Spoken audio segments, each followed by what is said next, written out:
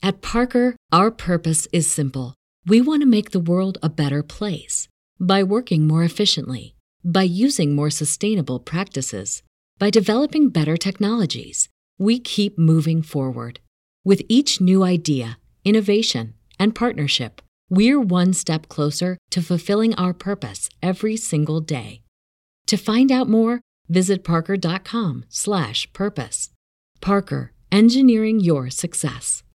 Say goodbye to your credit card rewards. Greedy corporate mega stores, led by Walmart and Target, are pushing for a law in Congress to take away your hard-earned cash back and travel points to line their pockets. The Durbin-Marshall credit card bill would enact harmful credit card routing mandates that would end credit card rewards as we know it. If you love your credit card rewards, tell your lawmakers, hands off my rewards. Tell them to oppose the Durbin-Marshall credit card bill.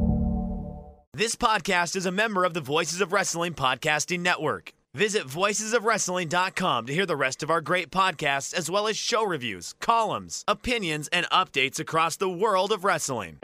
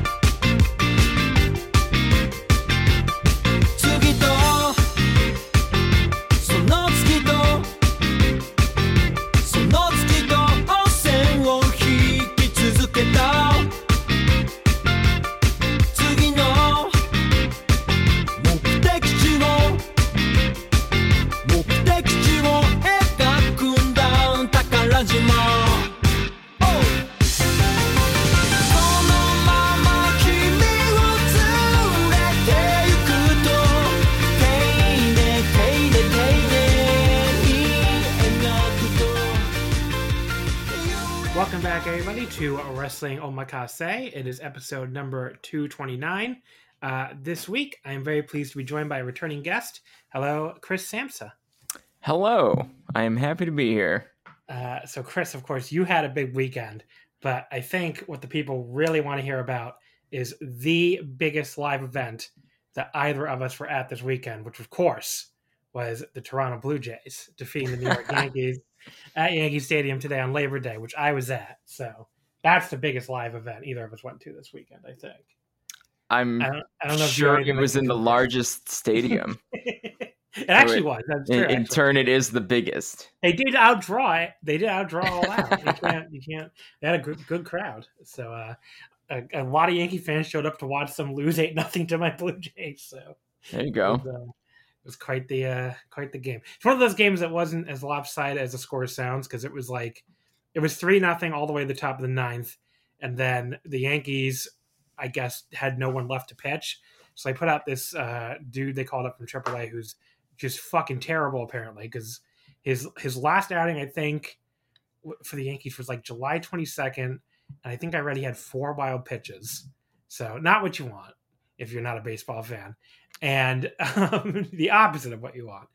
And then he went out today, gave up a solo homer, walked the bases loaded, and then gave up a grand slam. So all in one, it's like about as bad a job you could do out of the bullpen as possible. So it is a little odd for the Yankees to have kind of, I don't know, I guess punted at that point, because they are right in the thick of the wild card chase. Yo, they're half a game up on the Red Sox, but more importantly, they are exactly 4 games ahead of the Blue Jays. Yeah, who are trying to catch them, and this is a 4-game series. And so the Blue Jays have won a bunch of games in a row. 8 of 9, I think. So okay. if the Jays win this, if the Jays sweep them, they have caught them for this wild card spot. So yeah, I was very confused. I mean, they must. I know they have a million injuries in their bullpen. That my friends are Yankee fans. My girlfriend too, a Yankees fan, so I'm the only Blue Jays fan there. They were telling me, oh yeah, this guy's injured, this guy just pitched like 6 games in a row or something. So it's like, I guess this was like literally the last man they had available or something, is who they had to stick out there. And he sure sucked. He was not a very good pitcher. So that's what happened. The Blue Jays defeated the Yankees 8-0. Nicole got to boo. That's her favorite thing. There you go. She got to do some booing. There was one time, I'm talking about you just as you're coming out of the shower. There was one time we were at like a Blue Jays Yankees doubleheader, and it like started raining on us, so we were there forever. And the Jays, I think, just started pounding the Yankees in that second game, and the people all got so angry they just started booing very loudly. And Nicole was very, very excited to just like let it rip and just boo as loud as she possibly could. It's a great baseball memory for the two of us, honestly. But today was not that level. She just got to do some light booing. It was very funny in the top of the ninth watching after that grand slam, just watching people, stream for the exits like there was a bomb that just went off or something. I mean, like that time that guy who won the ladder match at MSG. Oh, yeah. Yes, Nicole was there when Marty. That's what it looked like. When Jay Lethal won the ladder match with a man who has since been canceled, who was the crowd's favorite, and I don't say that lightly. I mean, he deserves to be canceled. Marty Scurll, when Jay Lethal won that. Oh no, Matt Taven won. Matt Taven won. And yeah, people just like stormed out of MSG. They were so angry. I mean, a lot of them came back for the main event. Like a lot of them just seemed like they had to get away from these seats, and they were so disgusted. So I don't know if they went to the bathroom or concessions or what, but they just like this one guy yanked his kid so hard, I thought he was gonna pull his arm out of his socket. So I'm like, buddy, it's not worth like injuring your child here. Come on. But it was these people were not happy with Matt Taven. Not fans of Madison Square Taven. But he still wrestles, right? I have not seen a single second of Ring of Honor. Same. I mean, he's not a name. He's certainly not at the top of the card anymore. Matt Taven cage match. Let's see. I'm sure he's. I don't know. A lot of people. His last match was August 21st of this year. So there you go. Cage match. So he's going. He was defeated at Glory by Honor by Vincent. I think we used to be his partner or whatever. So sure.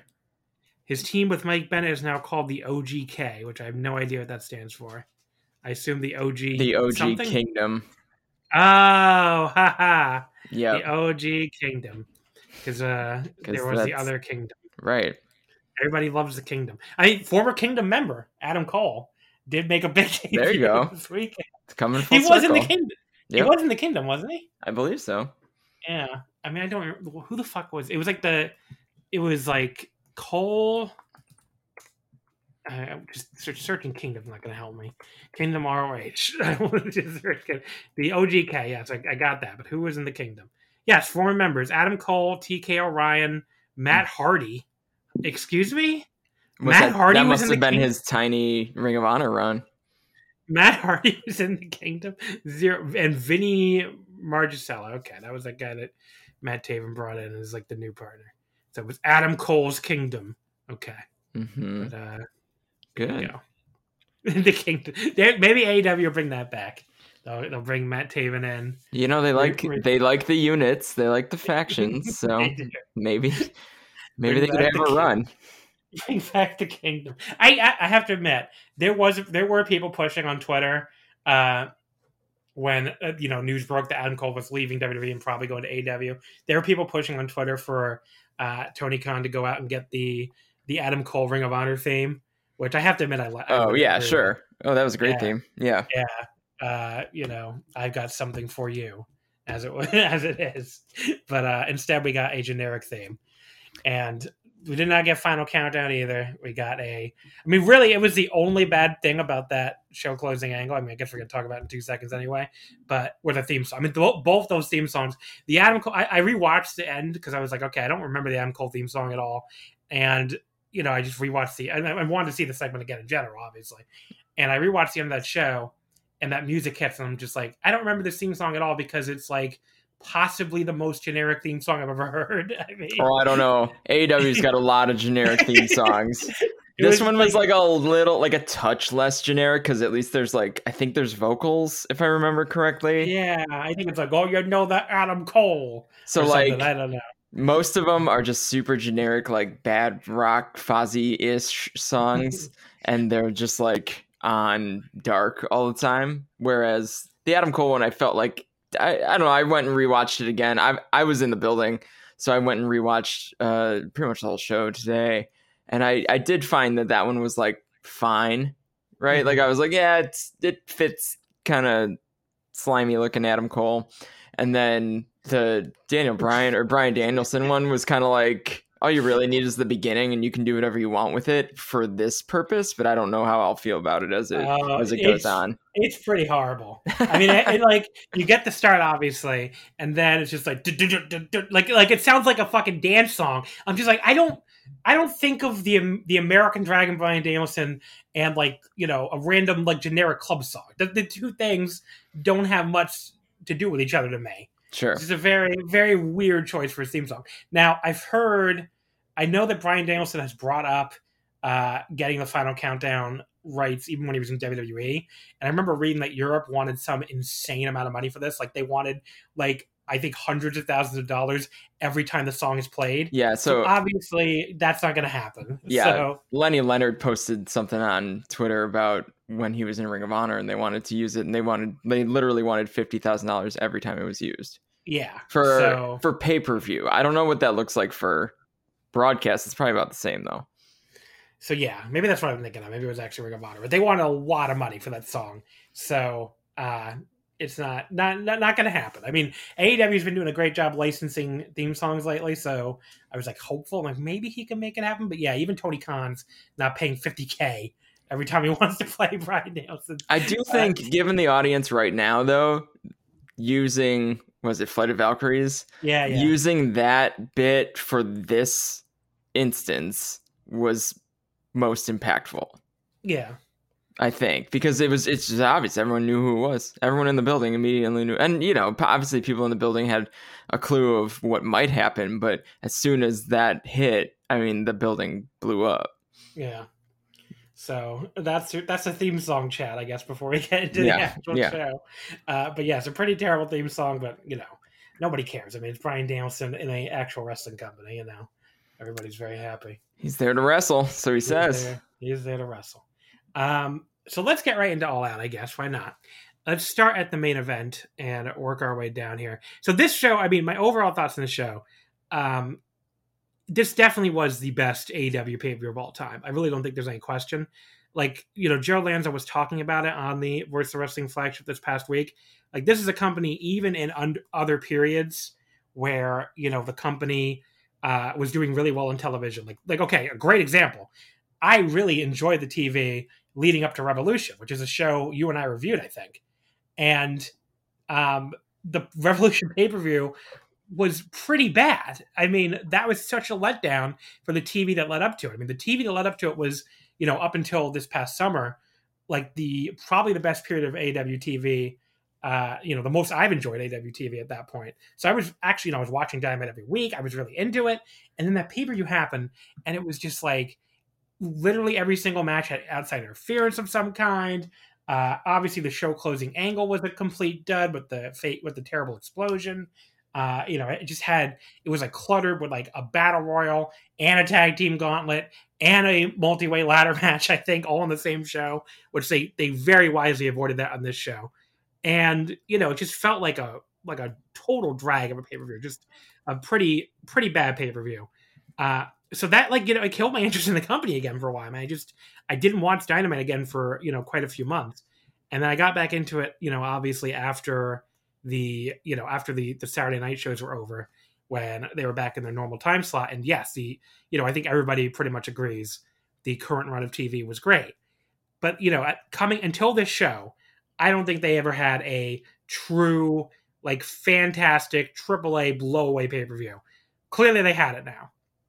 And I'm saying that as somebody who is probably a little lower on some of these matches, you know, for like a match quality standpoint than, you know, some people are going to be. But I still think, you know, and the show definitely peaked in the first half for me, at least. I think, you know, if people really liked a few of the matches towards the end more than I did, I could see them, you know, disagreeing with that. But even with that said, you know, this is not a quote unquote like match quality promotion to me. This is a angle promotion. It's a promo promotion. It's an excitement promotion, which nobody else in wrestling really can match that right now. The excitement, especially, and some of it is obviously for no fault of their own. When you have Japan, the entire island of Japan under these clap card restrictions, you're not going to be able to generate much excitement, obviously. And we have a lot to talk about when it comes to that a little bit later. But when it comes to like what I'm looking for out of AEW, hot debuts, hot angles, exciting moments. I mean, this show delivered. And on top of that, it had better match quality than I'm used to seeing from this promotion, even though it's still not, the in-ring style of the company and the actual match quality of the company is still not like my favorite promotion from that standpoint. But this was a lot better than many of the pay-per-views. And they did, they really held the outside bullshit to a minimum compared to a lot of other shows. I mean, there was still some of it, which we'll get into. And I still think the finishes are possibly the worst part of this promotion. But compared to that Revolution show, I mean, it's not even comparable. So, any quick big picture thoughts? Yeah, my big picture thought is really like you give me 7 singles matches, one steel cage tag match and a battle royal to split it up a little bit, and that's probably going to be a pretty good show in my eyes because anytime you've got a good hot singles match that's well built is awesome. And then the tag match was built. I mean, if I'm looking at the booking, right? How did we get here? The tag match, I don't love the like tag team eliminator thing. Like I feel like they wanted the match to be Penta and Phoenix against the Young Bucks. They wanted to do it in the cage. Like that was the end result that they were going to get to. And they had to like basically have the Young Bucks just like, a firing squad, like take down some of the tag teams that have already been built up while the Lucha Brothers were like, I don't know, living on dark. And like they hadn't been doing much, at least not much in the, front of mind. Now, I just feel like they could have gotten to that match better. I'm glad they got to that match because it was awesome. It was great. And then the Battle Royal, I mean, that was supposed to be the pre-show. I'm glad it ended up on the real show. Because it did really good for a Battle Royal. That was great. It was great. It was well booked. It was well put together. And I think that it was, 22 minutes maybe? Like, yeah. It was, and it ended with a great debut. Somebody debuting and winning, which I think is also cool. I mean, I'm not saying I'm happy there was no Pac Andrade, but I definitely do think. I mean, that felt like a match that deserved to be on the main show, and it also. I mean, people are going to say whatever they're going to say anyway, and now they're saying, "Oh, this wasn't even supposed to be on the main show," but it kind of, shuts up some of the people who are like, "Oh, they only have one women's." Yeah, sure. Well, I guess that's it is a reasonable complaint when it comes down to it, but yeah, I mean that Battle Royal, the way it was booked and how it ended and who was in it, honestly, when I look at the list and the talent roster, like that feels like a real pay-per-view match. And maybe open the pay-per-view with it because it was supposed to be the pre-show, but instead they kind of used it as a splitter where you kind of have two 4 match ends of this show. That the first 4 matches were a little more kind of what I would consider like kind of classic AEW style in ring, and then the last 4 were more like story matches with Jericho MJF and CM Punk Darby. Then you got Paul White and QT as kind of a time filler, and then Omega Christian, like kind of a blend, but ultimately a pretty good main event. So yeah, overall, great show. I really loved being in the building for it. The building was hot. But honestly, like the more singles matches you put on a show, the better you're building your feuds, I think. I mean, I hope they learn. I don't want to say learn a lesson, but I hope they take this forward basically. And like, we don't need cards with a battle royal and a multi-way ladder match and a tag team gauntlet. Right. And that's ridiculous. We need cards with more singles matches, and the card will almost always be better when you do that. So, I mean, it's okay to have like one 3-way or one battle royal or whatever, but like, these cards that they were doing where they had to, it felt like they were trying to get every single wrestler on the show. It's just, it just doesn't work. I mean, this card felt like a big card because they had these guys, in these singles matches, and it felt like, a more of a traditional pay-per-view card. So, I mean, and look, really helped a lot of their issues with because the pay-per-views have been the biggest weak point with this company up until now. Because So, it felt like they didn't want to blow things off. And now we finally got this one big card where they blew everything off, and I hope the praise reaches the right ears. I'm sure it will, right? And like, honestly, if I'm looking at it though, like Pac and Andrade not being on the pay-per-view, that's a TV level feud anyway. that's to true. me, like there's no title at stake. There's nothing, you kind of want that match to go 15 to, maybe 16 to 18 minutes. Right. And like, maybe it's got to roll through a commercial break, but like that does feel like a TV blow off. Anyway, and instead I guess maybe you're replacing that with Moxley and Kojima and like a special match, which is just kind of fun. Right. Like, but that doesn't have to go forever and it doesn't have to really mean much. So I think the card construction ended up as perfect as it could be. So let's start with the main event, which was Kenny Omega defeating Christian Cage in 21-19 to retain the AEW World title.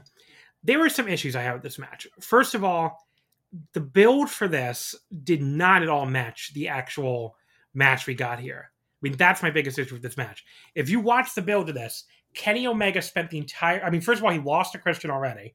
Second of all, he then spent almost all this build running from Christian, like he's to the degree where it looked like he was a honky tonk man at times. I mean, that last tag match on Rampage, where it was like Kenny and Brandon Cutler against Christian and somebody, I don't even remember who the fuck Christian's partner was. I don't know. I don't remember. Christian and a person. It doesn't really matter. Kenny spent the entire match running from Christian. That's all he did was run from Christian and let Brandon Cutler get killed. And, that's how they booked this entire thing. They booked Kenny as a total coward. And then they did this match and Kenny just destroyed him. I mean, he beat the shit out of him. The heat segment went on forever. It wasn't a bad heat segment per se. It did definitely not, the crowd. I don't know how you guys felt in the building, but on TV, it felt like the crowd was so burnt out when this match started and, just really were not reacting to much of anything. It was like borderline WWE crowd level. I mean, it took forever for them to get into this match, which, does not happen that often in AEW. But like, after everything they saw by this point, I think that, wasn't their fault. I think the work was pretty solid, but the match layout didn't make a lot of sense via the build, given what the build was. So maybe that, maybe that didn't help. And, on top of that, I heard from people in the building that, not you, obviously, you can tell me your thoughts in a second, but I heard from some other people in the building that it was a very pro Kenny crowd, and the crowd both weren't really rooting for Christian, but also weren't really, probably didn't even think he had any chance of winning. And so I think that hurt the heat for it too, when Kenny is like the guy they want to win is just destroying him for this entire match, basically. This heat segment really went on forever. And, Christian just did not get a lot of offense. So it's like the guy you want to win is just destroying the other guy, when the match is obviously designed to get sympathy for the other guy, and the crowd's just not buying on that at all. So I think that hurt it. And the other thing that I think could have hurt it too was, people heard the rumors about Bryan Danielson and about Adam Cole. And I honestly believe there was some level of, okay, this went on last instead of CM Punk, in his hometown in his return match. I think there was another good reason for that not to go on last, which we'll get to. So we kind of think there's something going on. Like, I think there was a degree of like, okay, this has to be going on last because somebody big is coming out at the end. And the being two big people, of course. But I think there was that element of like, because I felt it even at home where you're watching this, you're like, okay, this is fine. This is good. But I really want to see who's going to come out. So I think that may have snuck into people's reactions and helped explain why the crowd was, a crowd that had been great for most of the night was like so dead here. Yeah, so I think for me personally, the thing that takes me out of a match is when I'm like 99% sure of who's going to win. So, and that's not to say I was taken out of this match because like I was pretty engaged in the whole show, but there was a sense of exhaustion in the crowd, even honestly during Jericho MJF, because that was the other match that you were sure who was going to win.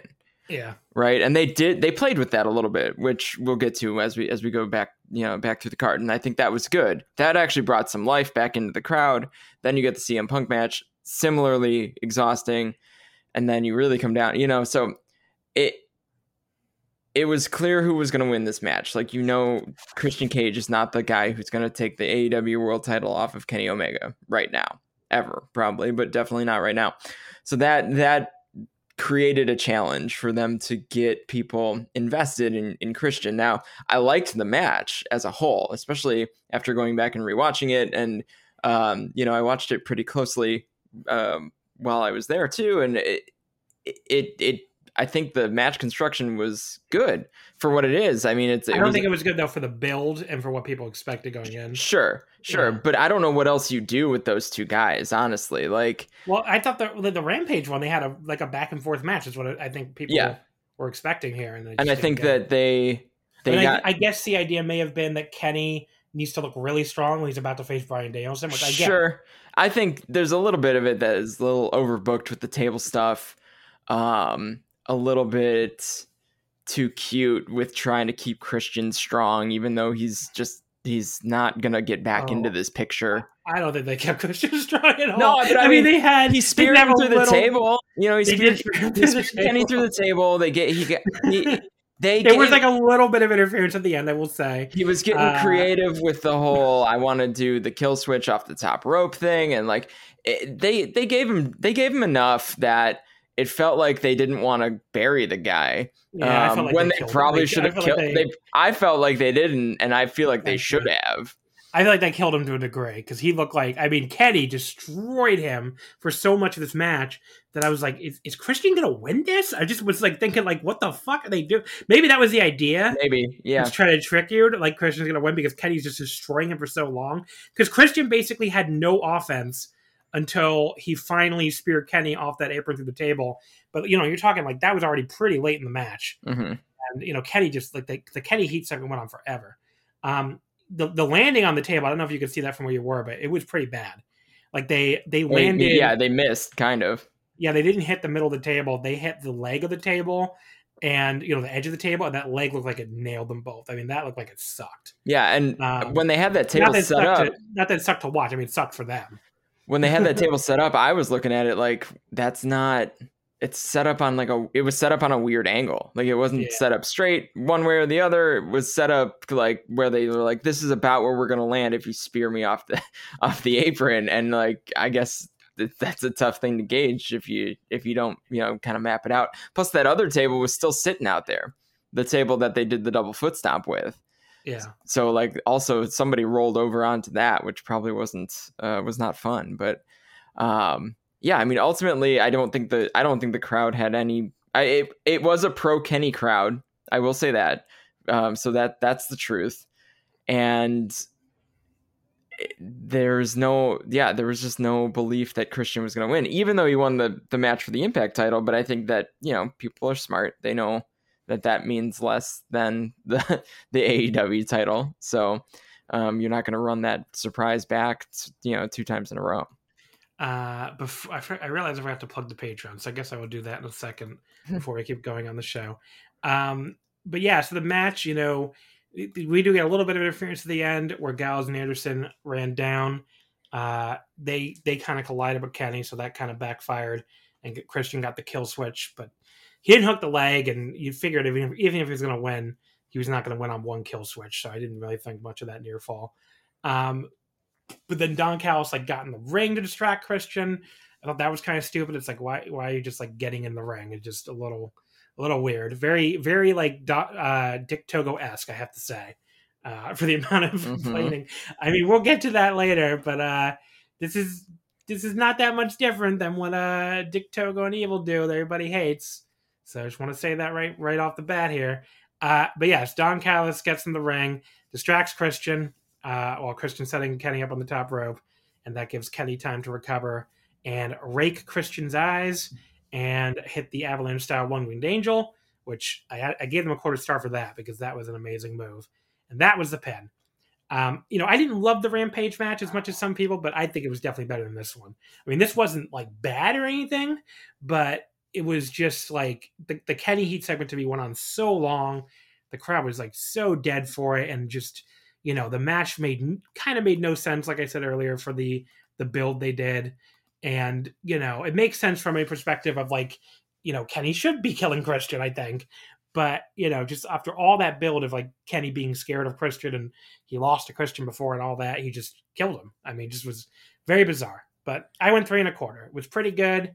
I didn't like hate it or anything, but it definitely was a bit of a letdown as far as the main event goes. So what are you going to do? I also wonder, why does Christian need an avalanche one-winged angel to be put away when I thought that was just to look cool. Yeah, it's just like a cool thing. Maybe it gives him more time to actually take that bump in a way he can with his neck and back stuff. Truthfully, like I had that thought. I was like, oh, maybe he needed the extra space to like take a flat bump as opposed to like, like a kind of a crunchy bump. So right. I did have that thought, but I also was like, why is he the guy that gets the one off the rope when still nobody's kicking out of this move anyway? Yeah. So I don't know. I mean, I did think it kind of made sense in the context of the match because it wasn't like Kenny set it up for that way. It just happened. Christian, yeah. Christian was going for the top rope kill switch because he couldn't beat him with the regular kill switch, and you're already up there, so he just countered to the move. Right, and that didn't bother me. Something a little special for the pay-per-view. I get it. I just thought like maybe you use that on Moxley or somebody a little more significant. So the Bucks came out to celebrate with Kenny, despite obviously telling that they were hurting from the cage match earlier. Anderson Gallows are out there still, and they were all attacking Christian. Jurassic Express hit the ring to try and even the odds. They got beat up too. And then Kenny starts cutting a promo about how no one's on his level. I like the line where he said, the only people who have a chance to beat me are not here, already retired. I think he actually bots that line, said like tired, but it doesn't matter. Or already dead, which is a great like, oh no, he didn't kind of line. But the not here line is great because it's like, you could take that many ways with all the people, obviously, that he has history with the New Japan and stuff. But yes, then the lights go out. Adam Cole comes out to a huge pop. The shirt says all elite, baby. But right away, I'm sure you guys noticed this too in the building. He came out of the heel tunnel. And I was like, he is joining them for sure. Because like I was like, there's no way Tony Khan had him come out of the heel tunnel for no reason. Like, this man is a bad man. So it's kind of like, I could see someone being annoyed by that and being like, oh, they gave it away. But I think it's awesome. It's like they really stick to that face heel tunnel. And it's like, he's coming out to join them. He is coming out of the heel tunnel. It's a little Easter egg. If you're paying attention, you noticed and you saw it all coming. But if you were paying attention that deep, you probably knew what was what was going to happen anyway. So, I mean, when the music first hit, I was like, oh, they're really saving Danielson, huh? And then I thought about it. I'm like, wait a second. He's going to join them. And then he just was going to come out. But yes, he gets in the ring. He teases squaring off with them. He does the Adam Cole Bebe thing, which gets a huge reaction. Huge. Then he super kicks Jungle Boy, hugs the Elite. That was a great moment. And Kenny's like, this is one of our best friends. I'm like, you had the Bucks turn on him and kill him, and then to replace him with Marty Scurll. But okay, I'm sure they're going to try to explain that on being the Elite or something. And I think they were talking about that when Cole came out at first, when they were teasing squaring off. I think Cole was saying like, you had them turn on me or something to Kenny. So the tease that they were going to, square off. I did like Cole's line that there's no chance in hell anyone is going to stop us. I thought that was good. Because of all the stories about him meeting with Vince, I guess. But then Flight of the Valkyries starts playing. Tell us what that was like in the building. I'm sure it was amazing. Yeah, I mean, that hit. Honestly, the Cole pop was the biggest pop of the night. Really? Yes. I mean, and it wasn't it. I don't even think it's close. It was the most immediate. It was the biggest. It was I think Cole showing up was a bigger surprise than Bryan Danielson. That's a good point. I didn't think of that. People thought Danielson was going to show up on this show. Exactly. People thought they were going to save Cole.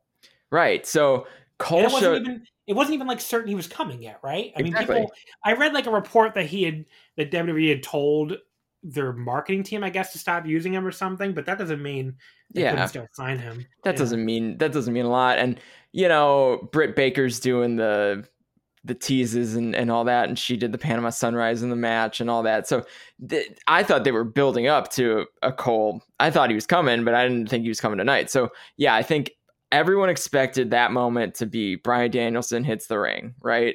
And instead you got Adam Cole hits the ring, and that was a bigger surprise, even though it's not a bigger business move. Without a doubt, it's not a bigger business move, but it was a bigger surprise in that moment. So the building popped huge for that.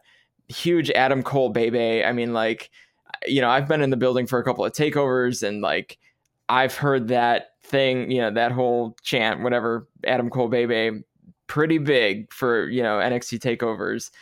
And that was the loudest thing I've ever heard in unison. I mean, it was incredible. And I was at the CM Punk show too. So like everyone all in on that. And I think you had, like I said, you had a Kenny crowd. You had an elite, being the elite crowd, right? So you've got all these people who travel in for this show in particular. So I think you had a big contingent of people that really wanted to see Adam Cole come in and join the elite or face off with them or show up or whatever it may be, right? And so that was huge. And then, but Flight of the Valkyries hits, and honestly, like I'm in a suite with 21 writers for Voices of Wrestling, which was the best way to experience this pay-per-view ever. And I sat in the front, and I turn around and I see Rich Kraich, Suit Williams, Steve Case. I'm forgetting people, just like literally in the back of the suite, just jumping up and down.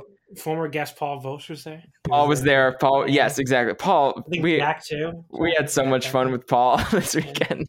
Why? Do you like Paul's his accent? No, Paul's just really fun. Honestly, I mean, all right, who got made fun of the whole time? Nobody. Oh no, come on. Who were you making fun of behind their back the whole time? Not me. Nope. Was it Andy? No, honestly, the only time we talked about anyone who wasn't there was people that we wish would have made it out. I mean, honestly, it was. Give me the list. Who'd you wish made it? You. Please, Chris, come on. No, you should have. Kiss up to me here. You should have been there. I don't know. People would just come up as things would go along. We might have talked a little bit about some of the other conversations that had happened in the Slack while we were all there, and I rolled ourselves. But you can put that all together yourself.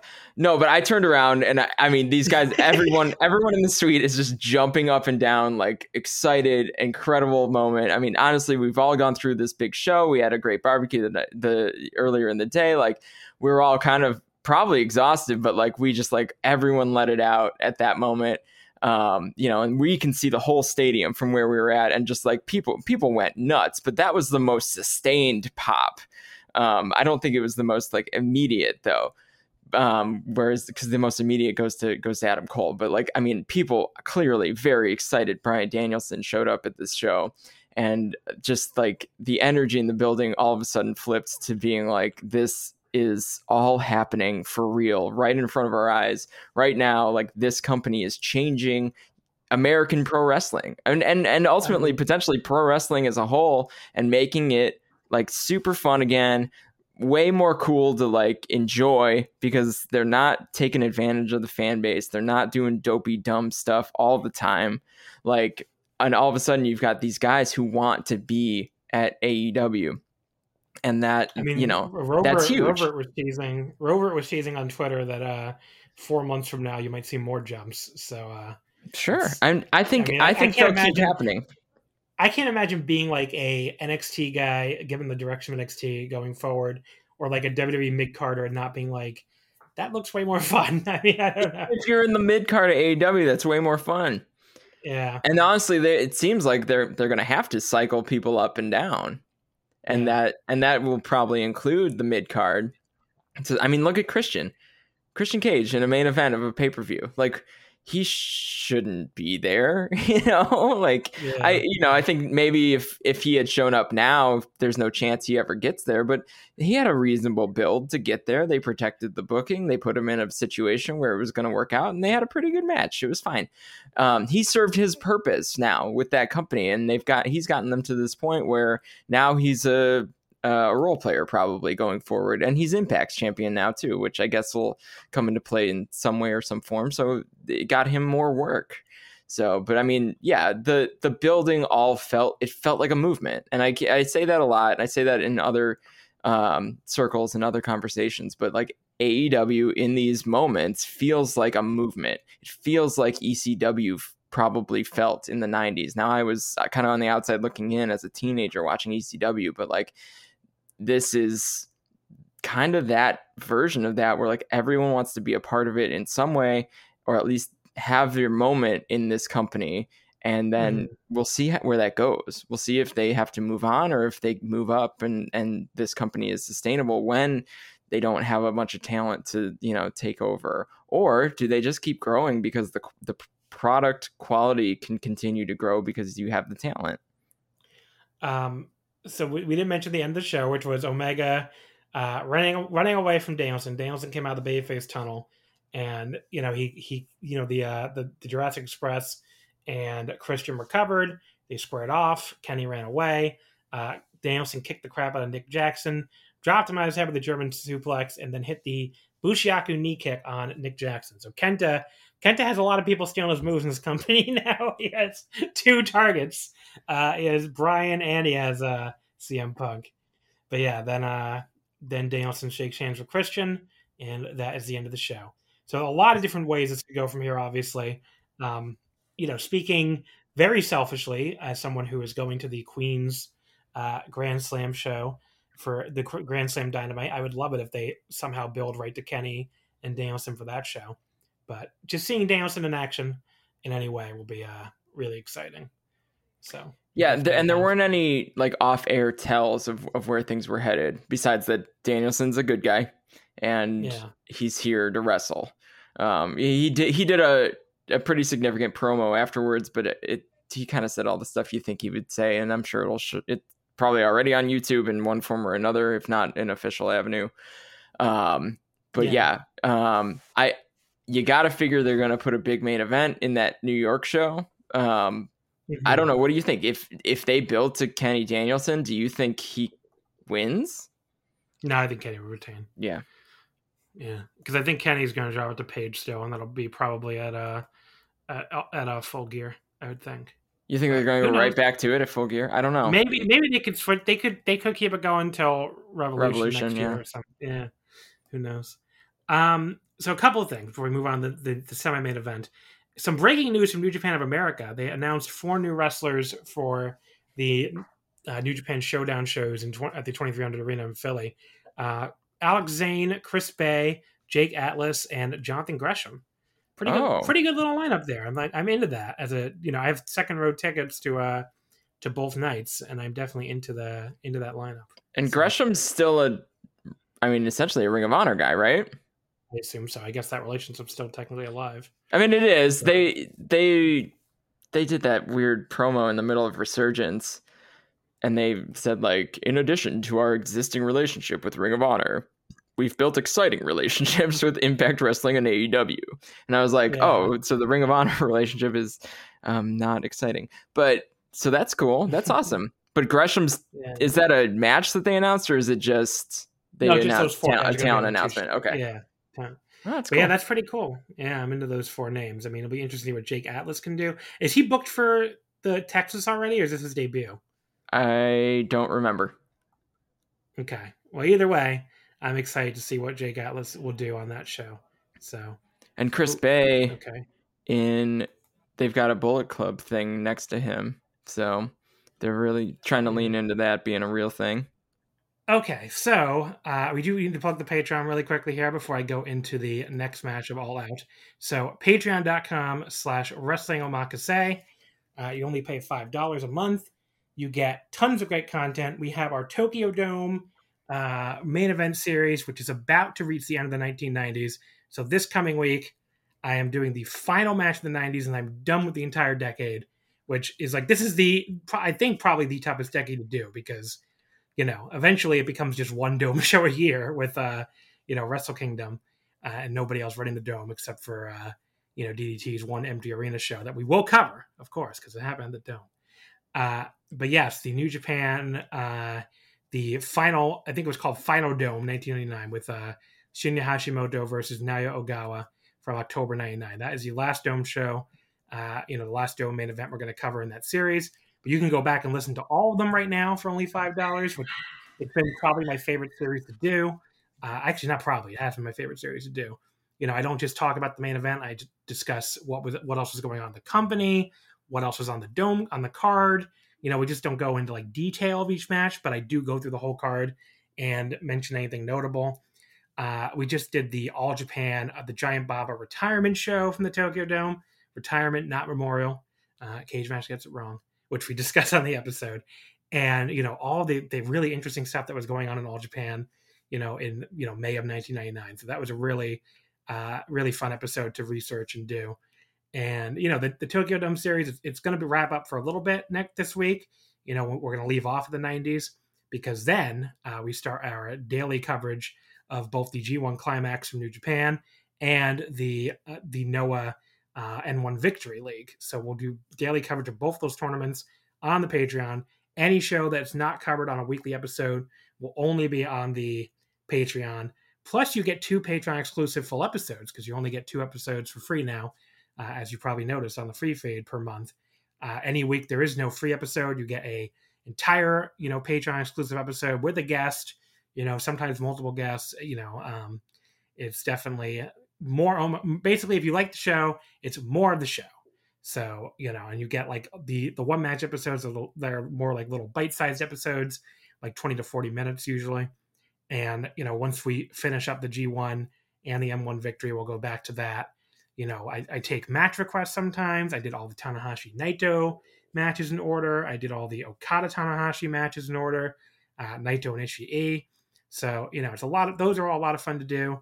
And I definitely, recommend checking it out. So patreon.com/wrestling omakase.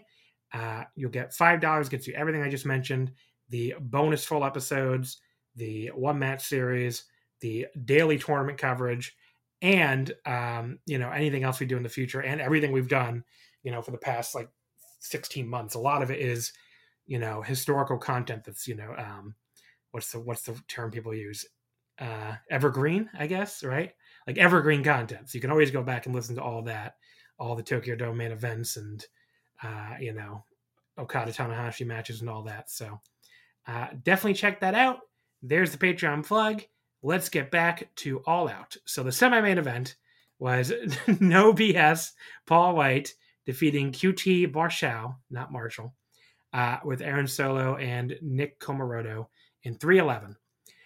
I mean, really all this match comes down to is, do you believe the prevailing American wrestling idea of match structure, of card structure, of super card structure has always been that you need buffer matches between your main matches to keep people from getting burnt out? I disagree. I don't think that's true at all. I like a show that just builds, very much like how Japan does it. Starts slow, builds and builds and builds and builds all the way through. You have a great semi-main event right before a great main event. Because, I mean, it's not like it helps. Having the Big Show squash QT Marshall in 3 minutes here did not help the crowd here the main event. The crowd was still fucking dead for the start of that Kenny Christian match. I mean, they were dead for a lot of it. So I don't buy this idea that a buffer match, that you need to bring people down to bring them back up.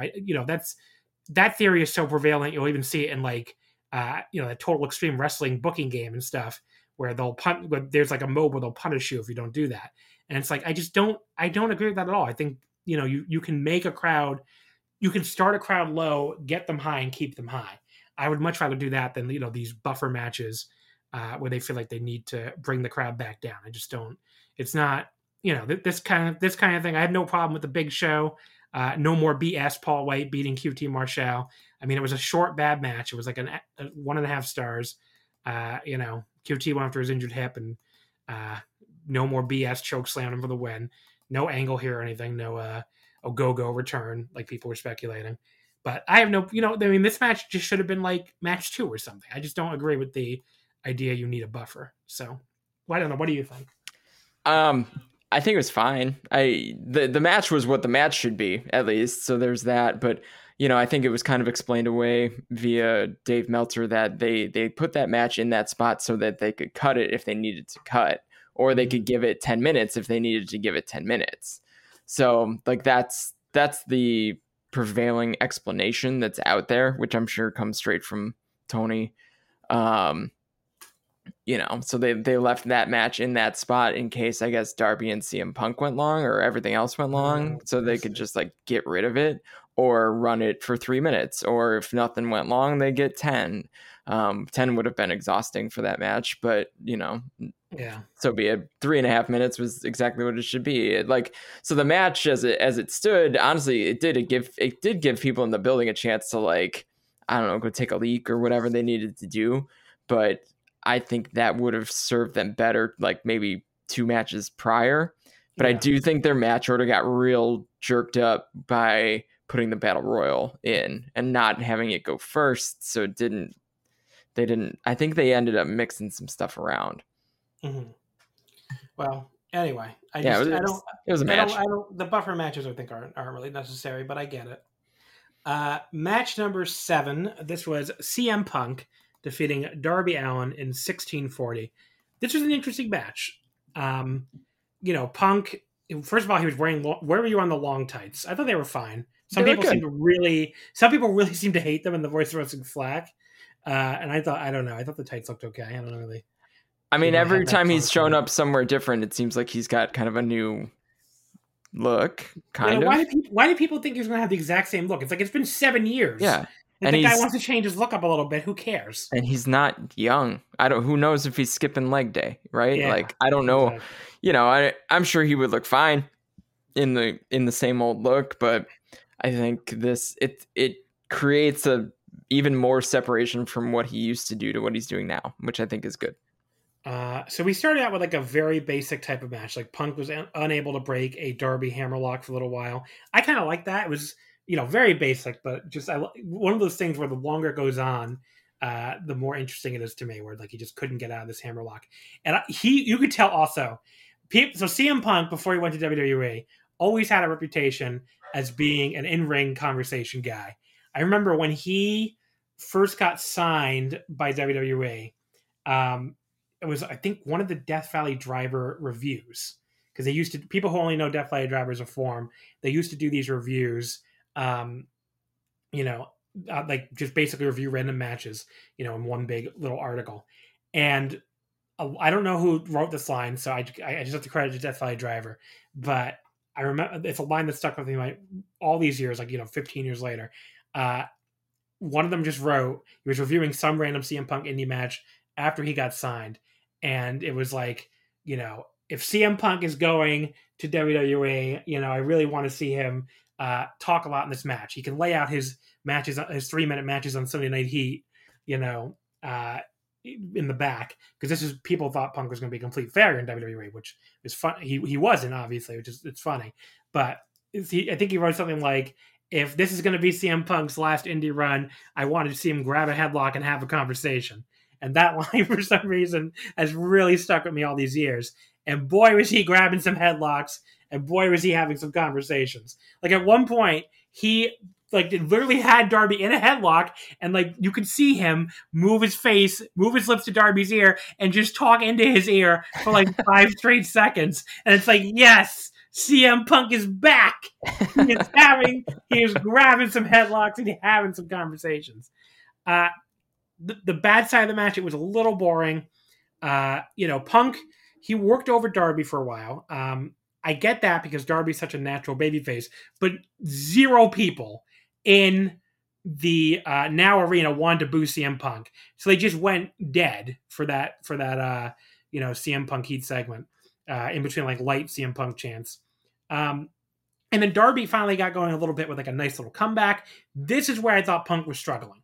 He seemed like he was really having a hard time getting himself into position to take Darby's offense during that comeback. He wasn't it wasn't like he was out of position, but he was really he was having a rush to get into position for each one. And you could see him he just looked like he was all red, and he looked blown up. I mean, he was really, people say there's no way to get back into wrestling shape than wrestling. And I'm sure he did a bunch of practice matches, but man, you could see him blown up during that comeback, especially. He just really looked like he was struggling out there. And it ended with a nice sunset flip powerbomb, though, from Darby for a 2 count. And then the good thing about the match, though, is I thought it picked up a lot down the stretch. So I thought Punk got better and better as the match went on. I mean, he did, there was one more little screw up where you could tell he really had a hard time pulling him out of the corner into his short arm clothesline after he hit the step up knee. Like he had to pull him like 3 or 4 times to finally pull him. So you just I just chalk up to ring rust and maybe like general exhaustion. But after that, I thought they did some good sequences. Punk went for the go to sleep. Darby like elbowed his way out of it, and he was taking these repeated elbows to Punk when they hit the mat, which I couldn't tell if that was supposed to be like a Bryan Danielson tease or not, but it was cool either way. And then he had he got booed for that too, though, which is interesting. And then he had a great elbow suicida to Punk on the floor. Darby was working his ass off here. He had a great flip senton from the top rope all the way, out to the floor. He then went for the coffin drop.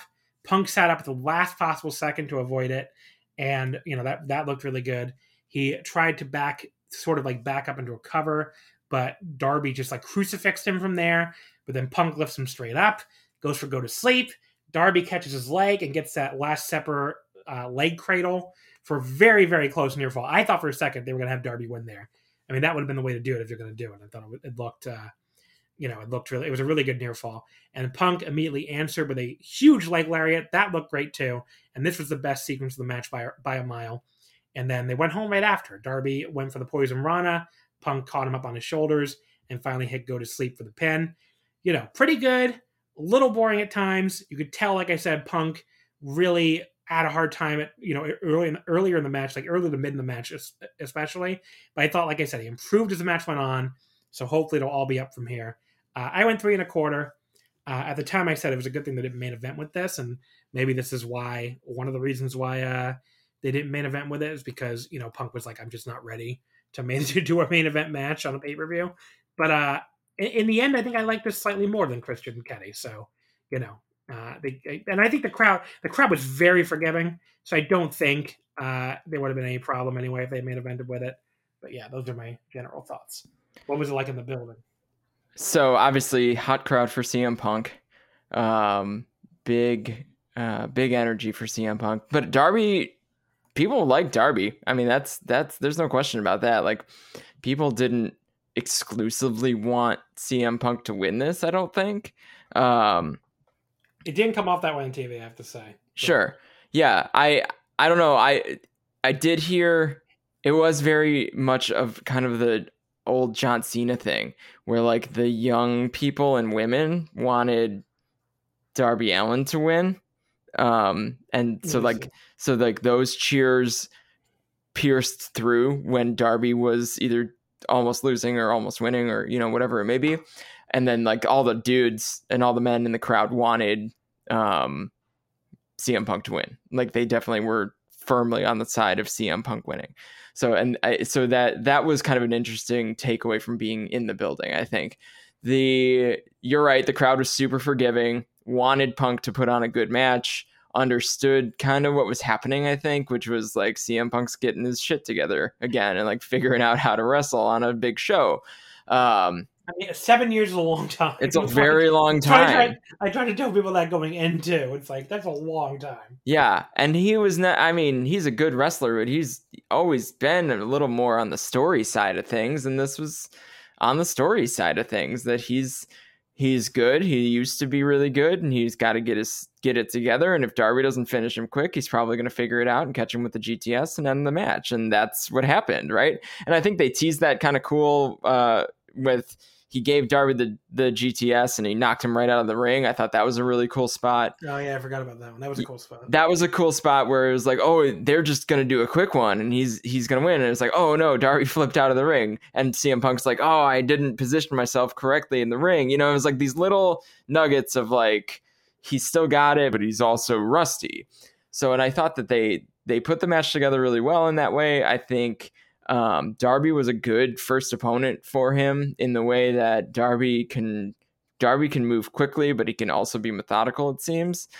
I loved the part or the part of the match where Darby went up. I think it actually led to the finish. Darby goes up for the coffin drop and CM Punk just like sits up, like kind of like the Undertaker would, and like just gets out of the way. It wasn't even like he didn't like roll out of the way. He didn't panic out of the way. He just like literally got that part of his body out of the way quickly, just by like bending at the waist. So, and I thought that was kind of a uniquely CM Punk way to counter the coffin drop. So yeah, the building was hot, but I think obviously there was a lot of people that were in that building that were also there at Rampage and that have probably also seen him at Dynamite and the next Rampage and however many times now. So I don't want to say that the allure has worn off, but there may be a part of the happy-go-lucky CM Punk allure that has worn off a touch, because I don't think I expected another like big sustained pop for him when he came out, but I think part of it was that everyone was ready for it. Part of it was that we all were really curious what the in-ring version of this CM Punk looks like, and ultimately I think it turned out well. I think the match was what I expected it to be. I didn't expect it to be a 5-star work rate, whatever it may be.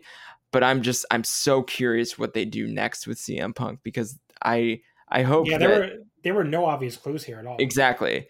I hope, and there was no like obvious money making thing to do with him next. Now you've got him in the promotion. You've got to get him into like a real program, not just like a Darby Allin, like I'm going to call you out and we're going to have a match and it's going to be good. Like that's kind of where we've been.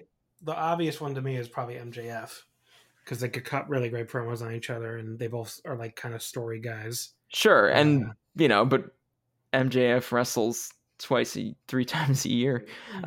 It's like, it's ironic. He rarely actually gets in the ring, but yeah, I mean, that would be good. It would establish CM Punk as like a baby face, but he probably needs a little edge.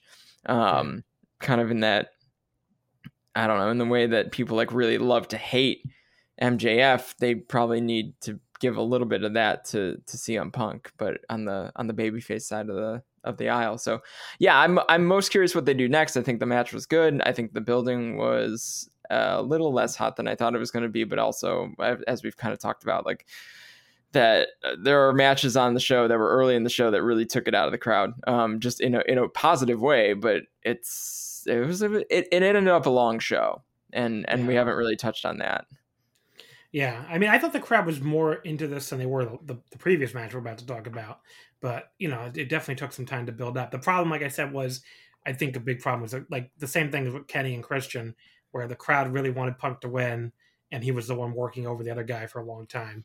It just didn't really, that element doesn't lead itself to big crowd reactions. I've seen that before, even with like, back when New Japan, used to have crowds that were allowed to make noise.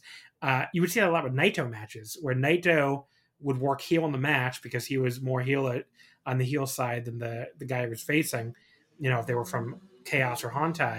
But like the crowd was very pro Naito, so they didn't have anything to do during this long Naito heel segment. It's like, okay, the guy we want to win is just kicking the other guy's ass. Good, I get it. It just doesn't really lend itself to big reactions. So, I also didn't. I don't know if this was a crowd that was gonna appreciate like a wrestling match.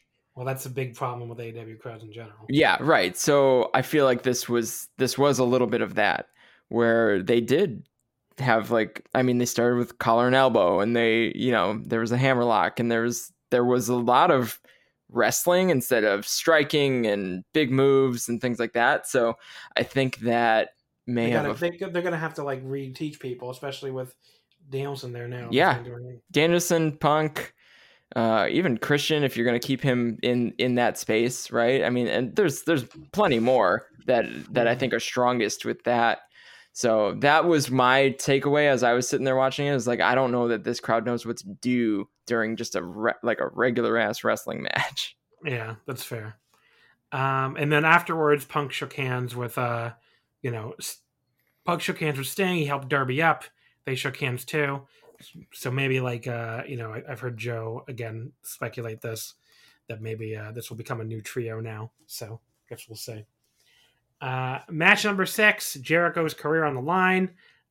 Chris Jericho defeats MJF in 1936. First of all, MJF ripping off the Jericho countdown, but then having it be Jericho's last match. That was very funny. I mean, A+ troll. That was the best troll that they could have possibly done. I mean, just listening to the crowd's reaction of like, it was just great. But then we have a disaster. Chris Jericho gets played down to the ring by I guess, Fozzie's backup guitarist. Now, apparently, this is what I was told on Twitter. I don't know anything about Fozzie, so this is wrong. Blame the person who told me on Twitter. But someone claimed this was the rhythm guitarist, and the lead guitarist was actually sick with COVID, which, like, given Chris Jericho, given everything we know about Jericho and his personal life, kind of makes sense. But then on the other hand, it's like, maybe if this was supposed to be the lead guitarist, that's why this turned out so horrible. Because, yeah, I don't know if it was like, I heard some people say it was the audio mixing. This sounded horrible, whatever it was. The crowd could not sing. I mean, look, the crowd did singing with no musical accompaniment at all a few weeks back for that last match with MJF, way better than they sang with just the guitar and, no vocals here. I mean, that sounded horrible. I mean, what was it like in the building? Because it sounded horrible in person. It was terrible. I reversed that. It sounded horrible on TV. I don't know anything about Fozzie, same way you do. But I do know a little something about being in a band playing music. That's true. And you know about audio mixing. And I know about audio mixing and audio equipment. Like a lot about those things because that's my past. But so if it's Fozzie's rhythm guitarist, he's probably still a really good guitar player. So that's not a real excuse. The piece about it is he started to play guitar in the melody of the vocals, which is not what he normally would do. And like that, I'm sure was supposed to prompt the crowd to sing along with that. But the audio in the building was worse than the audio on TV, if you can believe it. So how this all kind of works, like this dude clearly was not like wired in. So he's using a wireless transmitter for his guitar. And that's being sent probably two different ways, right? It's being sent from his guitar into whatever amplifier or fake amplifier he's using. And then that's being fed to the TV feed. And then that's also being fed to the speakers in the building. And then whoever does the audio mixing is mixing that all together. Now, the guitar sounded fine. Actually sounded just fine and clear as day in the building until the pyro started going off. And wireless transmitters for like a guitar are probably on similar frequencies to wireless transmitters to pyro. This is all, I'm just putting together the pieces. And I don't know that much about pyro, but I know that they work on similar, like really protected frequencies as certain sound equipment. If you need to transmit really safe data back and forth, and it can't necessarily all be wired.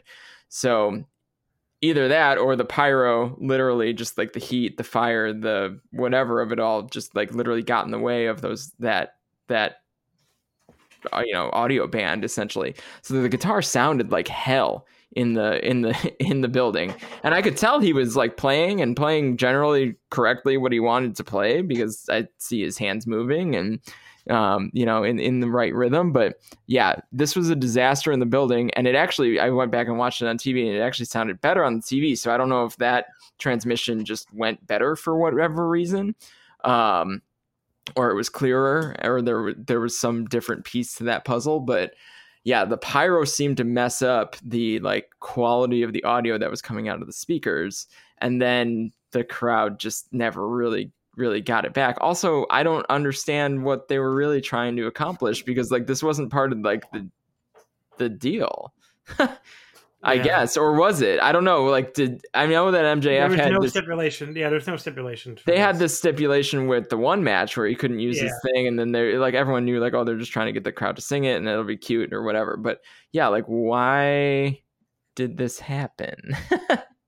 I mean, they probably just thought it'd be a cool entrance for pay-per-view, and it was anything but. It was not. I think it actually hurt the heat of the match. Absolutely. Because like the match itself had very little heat. Like this was like the first match on the show the crowd was dead for. And I think, okay, part of that problem, I think, was, they put the Women's Casino Battle Royale we're about to talk about as another buffer after that crazy tag team cage match we're also going to talk about shortly.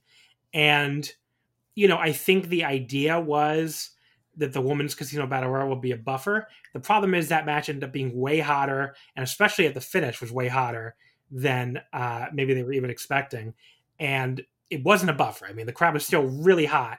And then the terrible entrance here sort of killed them. And then they never got in the match until the dusty finish at the end, which we'll talk about. But I think it was a combination of the Fozzy thing, the guitarist thing, I think killed them. And then, like you said earlier, I don't think anyone in the building thought Chris Jericho was losing this match and being retired. So that stipulation actually hurt the match, I think. Because this match, I mean, I don't know how you feel about their Dynamite match from a few weeks ago, the No Judas Effect match. I thought that was awesome. I went like 4.25 on that. I thought that was like, a really, really good match. And this was just like not. I mean, this was just like, it was fine. But, Jericho was like really in old and slow mode. Like his offense was very slow at times. That this was just kind of bad for a while. And then MJF came back with the Heat Seeker on the apron, and Jericho came back with an apron powerbomb. So that finally did get me a little into it. The big moves started coming in and started getting me into it. The MJF arm work I didn't think really went anywhere, unlike the last match. That was another little issue. And then there was a cool moment where MJF like countered Jericho coming off the top rope into a nice one knee code breaker. Great timing from both guys, but the crowd was still not really reacting. And then Jericho finally hit a lion salt for 2 count, and that at least got the old "you still got it" chant, which is one of my least favorite chants, honestly. It's like this guy, it was even more absurd with this guy because it's like, it makes more sense when it's a wrestler like is coming back from something or like a retirement, whatever. Like Jericho's been on this promotion since day one. Why are you chanting "you still got it" at him? And this wasn't even that great of a performance, honestly. Jericho did a bunch of punches to MJF on the top rope. MJF countered into a great top rope powerbomb, just like destroyed him with it. But I really, for a guy who usually is not bad at this kind of thing, I thought MJF's selling of his back after he landed was pretty horrible. Like he just was doing this really hokey and fake sounding screaming. And I was like, where did this come from? This was like, were you watching too much of like 2018 Will Ospreay or something? It was just very like, very over the top. And then Wardlow started coming out to interfere. Jake Hager came out to cut him off, to no reaction, by the way. Did not care about Jake Hager. The referee, like, again, looked like a fucking idiot here. She was just staring at the two of them brawling for 1,000 years like a complete moron. It's like, what is so fucking fascinating about these two men who are not in your pro wrestling match that you're officiating, having a fight up the ramp that you have to like stick your head out the ropes like, huh? They're really fighting, huh? It's just like, what are you doing? All that, of course, was so MJF can hit Jericho in the face with a bat. He then hit the Judas Effect on Jericho. Jericho got his foot in the bottom rope. The ref counted 3 anyway. And they did the dusty finish here. The other ref came out. Now, normally I would have to bury a dusty finish. It's a very stupid finish. But it worked here. I mean, the crowd that didn't care at all before the restart was suddenly going nuts. So I don't know if it's just like they got the idea in their heads that Jericho could actually lose or something. And that they were really into it after that. But yeah, the dusty finish totally worked here. And Jericho, schoolboyed MJF. MJF got the armbar. Unfortunately, the big ending of this match was completely botched. Like, Jericho was supposed to counter the armbar into the walls of Jericho. It did not work at all. It took forever. Looked horrible. And that I had to take something off for that because it looked awful. And that was the finish. MJF tapped. I really had a hard time rating this one. It was nowhere near as good as their Dynamite match, like I said. I guess at the end of the day, I'll say it was fine. But man, fucking up that transition from the armbar to the walls really hurt the ending for me. But I went 3 stars on it. Like, at the end of the day, it was fine. But, pretty disappointing after the Dynamite match was so good. I really liked the finish. I will say that's kind of the only thing I can add is that, like, the finish of this match worked. And normally that kind of wacky bullshit stuff, like, doesn't work for me. But I was like, oh, like Aubrey counted 3, and I was like, oh, well, so this is just going to continue. They're going to go back on and on with more Jericho MJF stuff, and it's going to be this, it's just going to keep going. And I was like, all right, cool. Like I guess that's that. Like he's definitely not going to retire on that. So Paul Turner, the other ref, he's the one who chased off Wardlow and Jake Hager. So it's like they did that whole kind of run-in thing because they needed to get him out there, like to get like real eyes on the situation. I see. So like that I didn't even notice that part. Well, I don't know that you would. I don't know that they had the camera work. That's a good point. Yeah, they didn't have the camera on them at all. Right. So like Wardlow, Jake Hager come out. Paul Turner chases them off. He's basically the guy that's like, get out of here, get out of here, get out of here. Wait a second. Okay, wait a second. That makes it even stupider that Audrey, is that her name? That makes it even stupider that she was looking at them. This is under control. Another referee has this brawl under control, and you're fucking staring at them for no reason. Now I'm even madder. That's so fucking stupid.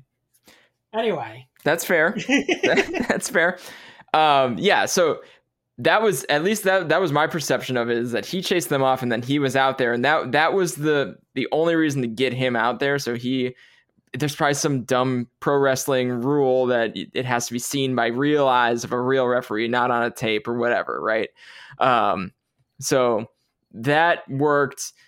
The crowd at no point during the beginning of that match, during the first part of that match, before the first bell or second bell, I guess, at no point did anyone think Jericho was losing, except that Jericho was starting to pepper in a lot of his old moves, I guess, right? Like all of his old signature stuff. And that was the only thing that got the crowd to pop for anything. It was the Lion Salt. It was the Code Breaker. When he would do any of his old signature stuff, the crowd would kind of get back into it.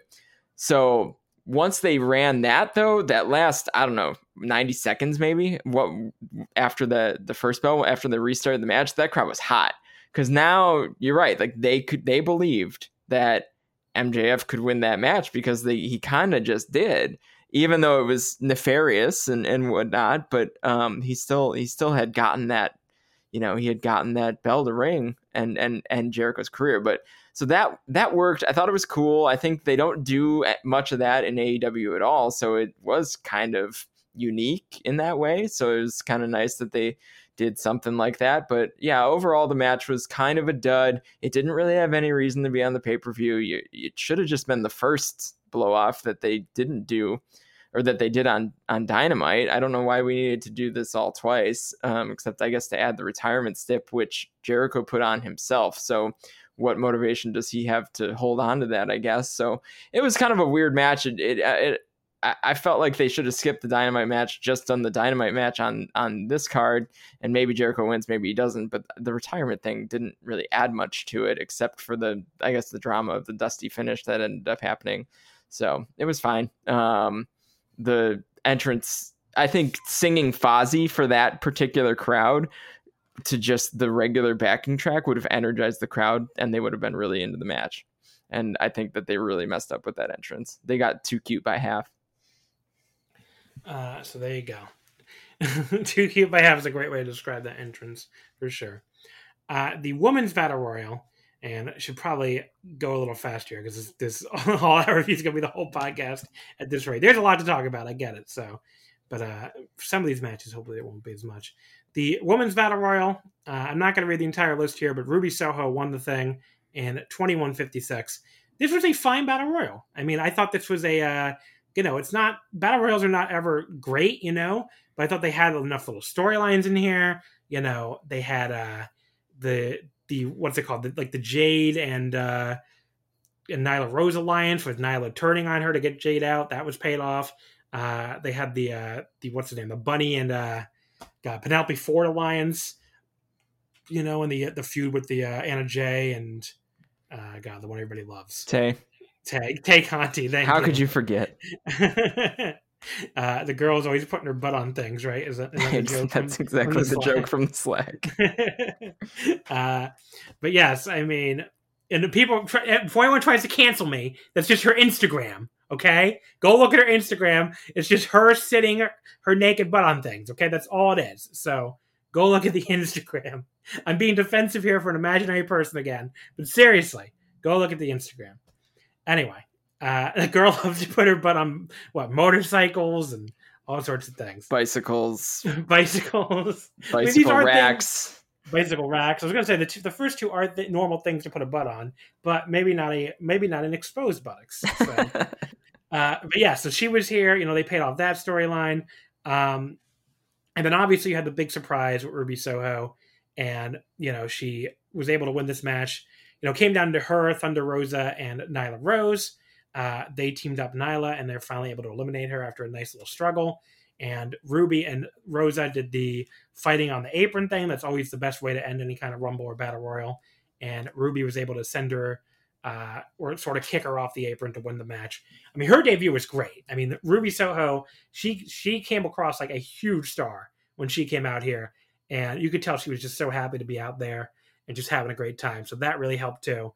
And, she is exactly the kind of thing the women's division needs, where, they just need a few more women who, they have a lot of, projects, right? They have a lot of prospects, like, who don't have a ton of experience, like, who look good though.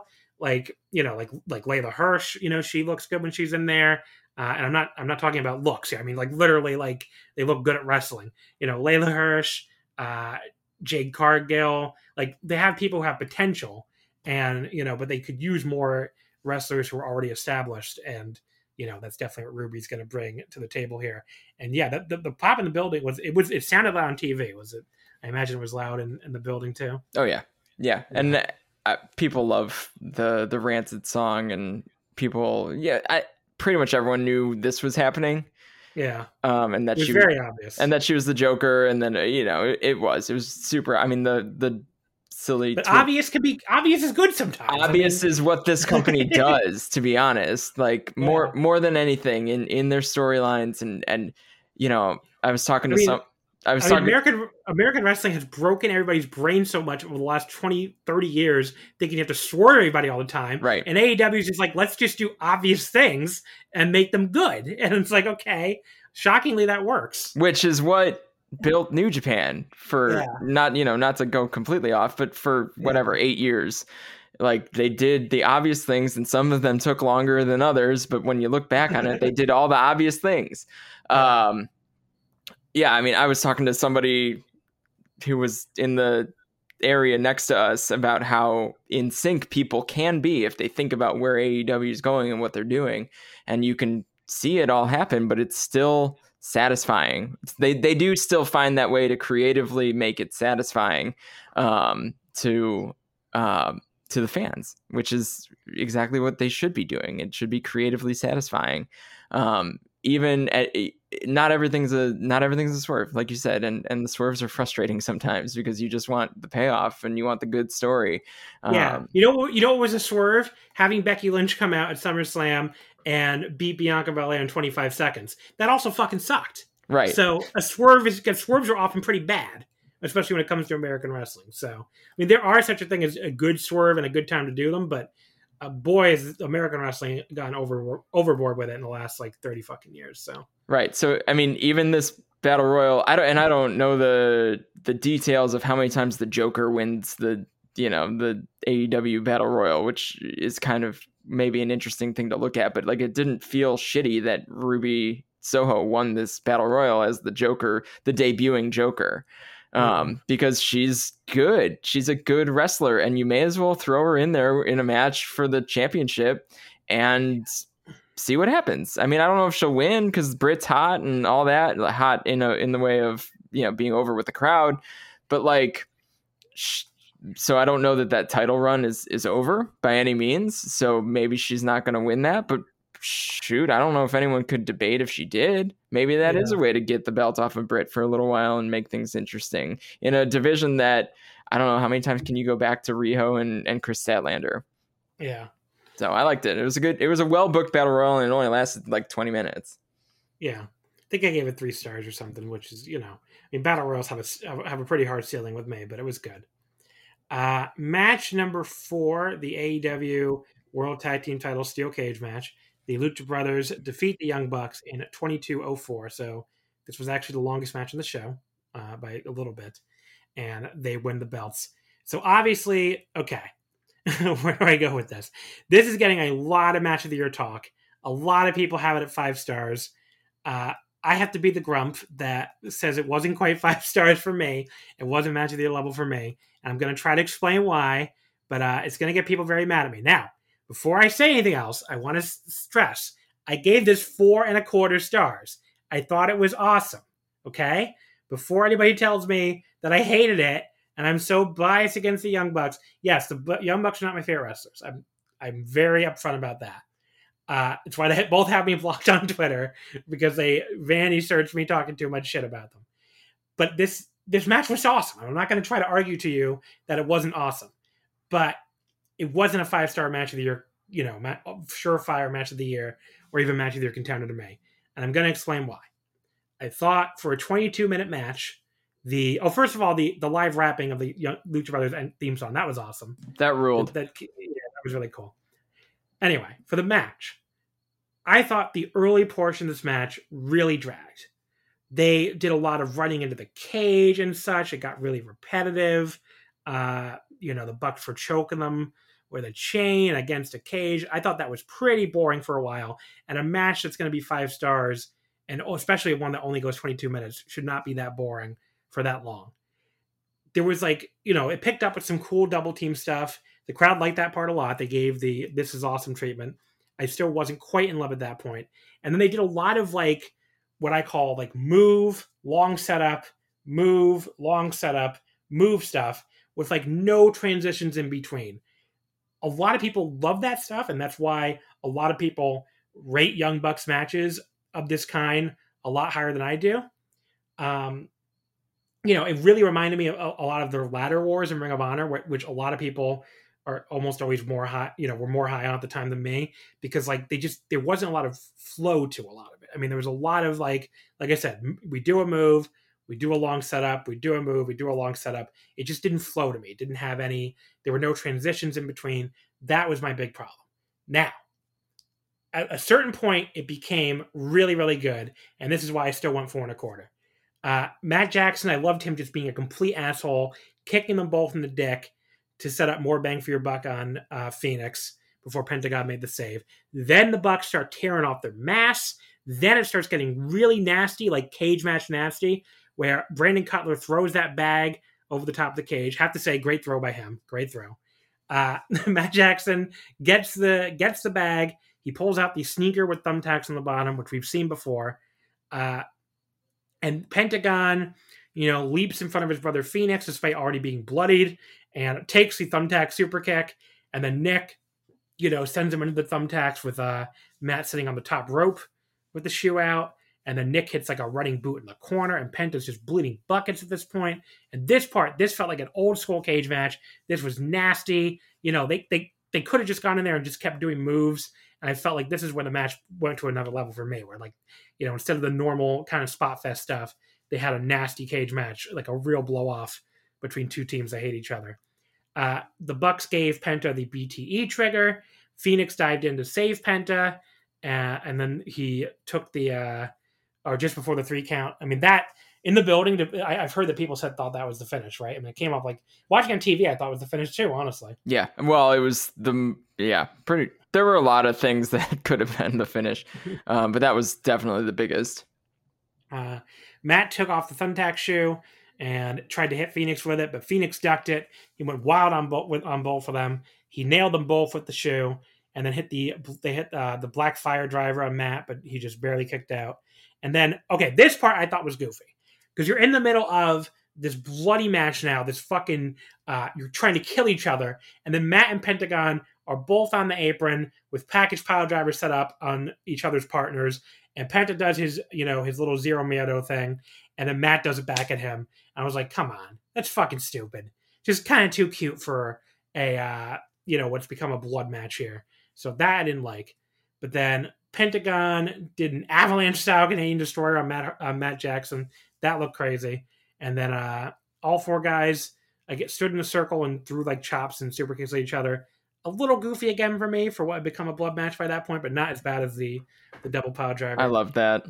Okay. I thought they did it really well, because they did the whole circle chop thing, circle super kick, and then they you thought it was over with one of the Young Bucks, and then Phoenix pops up and gives another super kick, and then Penta pops up, gives another super kick, and then it was a double down for somebody else, and then all four were actually down. It was a really fun moment in the building, and I think it was probably fun to watch on TV too, but specifically in the building, like that was when the crowd was like, this is like, we're gonna go ape shit for the rest of this match. That was like the launch pad.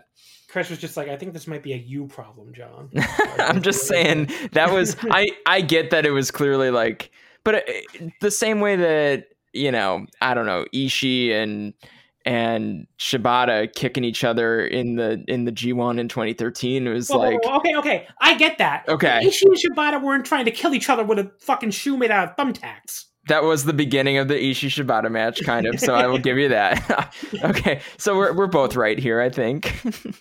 I'm just saying, like this would be like if in the middle of the fucking Tully and Magnum TA I Quit match where they're trying to fucking stab each other's eyes out and shit, they're just like, let's do a little shot battle. Yeah, it didn't work for me. So I mean, if it worked for you, that's fine. All right, it worked for me.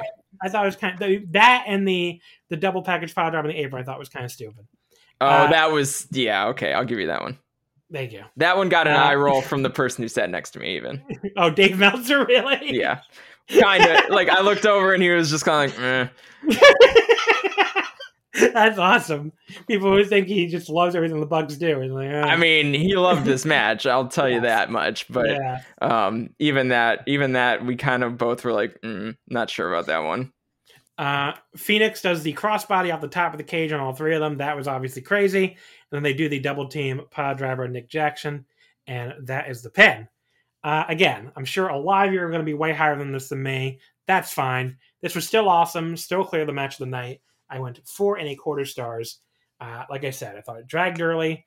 Thought maybe they missed their peak a little bit at the end, and plus there was a lot of goofy spots towards the end. But those are the complaints. The good stuff. It was an incredible match. They did a lot of incredible spots.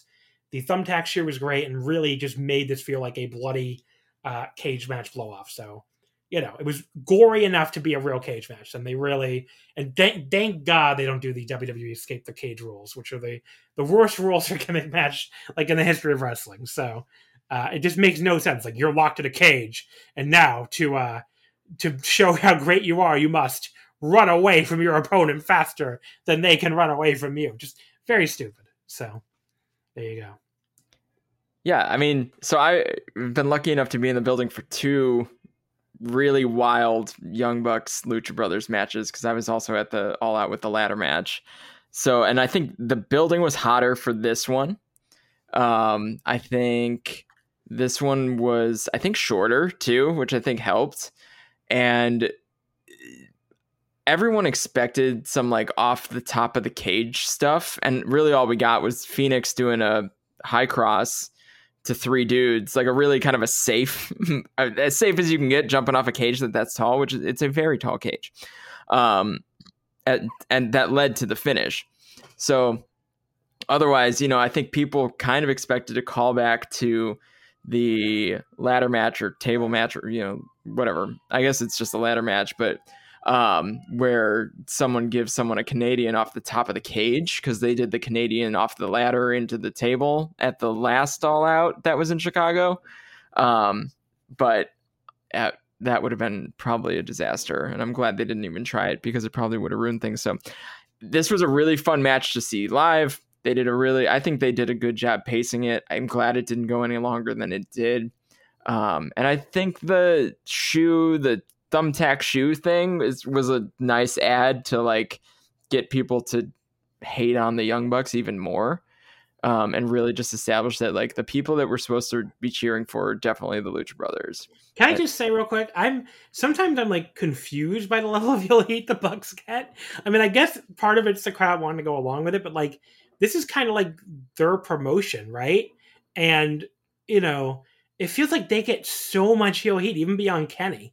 I mean, I guess they're so annoying is what it is, but like, yeah, they people just, I don't know. Yeah. I don't know if it's that people go with it, or if it's that they've done a pretty good job of being like I mean, look, really annoying. they should be heels because they are naturally obnoxious people, in my opinion. Clearly. And then when you're kind of naturally obnoxious and then you also like dye your facial hair different colors, like, and do the whole thing with the shoes and all that, like, they're pretty unlikable. And then people have always wanted to like the Lucha Brothers, and Say goodbye to your credit card rewards. Greedy corporate mega stores, led by Walmart and Target, are pushing for a law in Congress to take away your hard-earned cash back and travel points to line their pockets. The Durbin-Marshall credit card bill would enact harmful credit card routing mandates that would end credit card rewards as we know it. If you love your credit card rewards, tell your lawmakers, hands off my rewards. Tell them to oppose the Durbin-Marshall credit card bill. they weren't supposed to, I guess. But now they're kind of tweeners, but definitely faces in this match. Yeah. But I can't pinpoint when they flipped over to being baby faces, honestly. It just kind of happened one day, I think. Yeah. Well, it happened when they were like, well, we're going to fight the Young Bucks soon, so we better, be good guys. So, and people want to love them. They really do. They want to love them. They want to cheer for them. So I thought it happened when Pac came back and like they split from Kingston, but I don't know. So it went right, but Kingston's the most popular guy in the promotion. Kingston then turned face. Yeah. So they all kind of flipped at the same time, but not together. Yeah. Kingston flipped after the Moxley match, that I remember. Right, because then he was aligned. Yeah. So just fun match to be at, fun match to see live. I understand your criticism of the circle of super kicks and chops, but we had a good time with it. Match number, and again, I love the match. I don't want anybody to come and tell me I'm hating on the match with the Young Bucks. I just didn't love it as much as you did, and hopefully that's okay. I didn't mean you. I just meant the audience. Sure. Yeah. Match number 3, although I do think you liked it more than I did, probably. Match number 3 was the Women's World Title. Britt Baker defeats Chris Statlander in 11:35. This was a good match. It was physical, a little clunky at times, but it was stiff, which I always appreciate. I mean, Britt was working Chris over, and then Statlander came back with some really nice series of strikes in the corner, which like I said, looked stiff. And then Chris ended up missing a huge standing moonsault off the apron to the floor. I guess the pendulum moonsault is what that's called, and that looked nasty. And then Britt took advantage with a sick curb stomp. She just jumped right off those ring steps and then hit the Pittsburgh Sunrise, the big Adam Cole tease, which the people sure loved. And then a second stomp. Statlander kicked out, but then Britt got the lockjaw on her, and that was it. She wins pretty much clean. I think there was a little bit of interference from Reba or whatever. But good match here. I went 3.5 stars, and you can definitely see how much Britt Baker's improved, where her execution of moves and stuff is just so much better than it used to be. So yeah, this match was great for the placement on the card, for what it was, for the build up to the match. I think Britt has that crowd in the palm of their hands. Britt's one of those ones where everyone really wants to cheer Britt. So I think that made things a little hard with any sort of dynamic with Statlander, but I don't know that it mattered because I'm pretty sure this was another one of those matches that you knew. You kind of knew the result going in. It would have been a big shock if Statlander won this match, but much better match than the last time Statlander had a championship match in Chicago on a pay-per-view for AEW, which was the one against Nyla Rose after the Young Bucks, Kenny Omega, Adam Page match, which was an absolute disaster. So this, she came to play a little bit harder this time, or she was in good health this time, I think is what it was. So, and I think this was a pretty good showing. There was the moment where Orange Cassidy got super riled up and super aggressive to say, that was cool. Yeah, get into it, Statlander and all that. And I don't know if that's a cue for what's going to happen in the future with him, or if we're starting to see a different side, or if that was just a way to add some levity to the match. But that was a neat thing that happened. It was noticeable. Match number 2 was Jon Moxley defeating Satoshi Kojima in 11:52. This was really good, I thought. I mean, first of all, though, why did Satoshi Kojima come out of the heel tunnel? It's very bizarre. It's he's definitely not a heel in New Japan, I hope this is not Tony Khan telling us all Japanese people are heels in the American wrestling tradition. I hope this is not like, oh, he's fighting Moxley, so he must be a heel. I mean, he didn't do anything heelish at all. Well, So Moxley doesn't even use a tunnel, so who cares? That's true. Why the heel tunnel? It's very weird. Yeah. Anyway.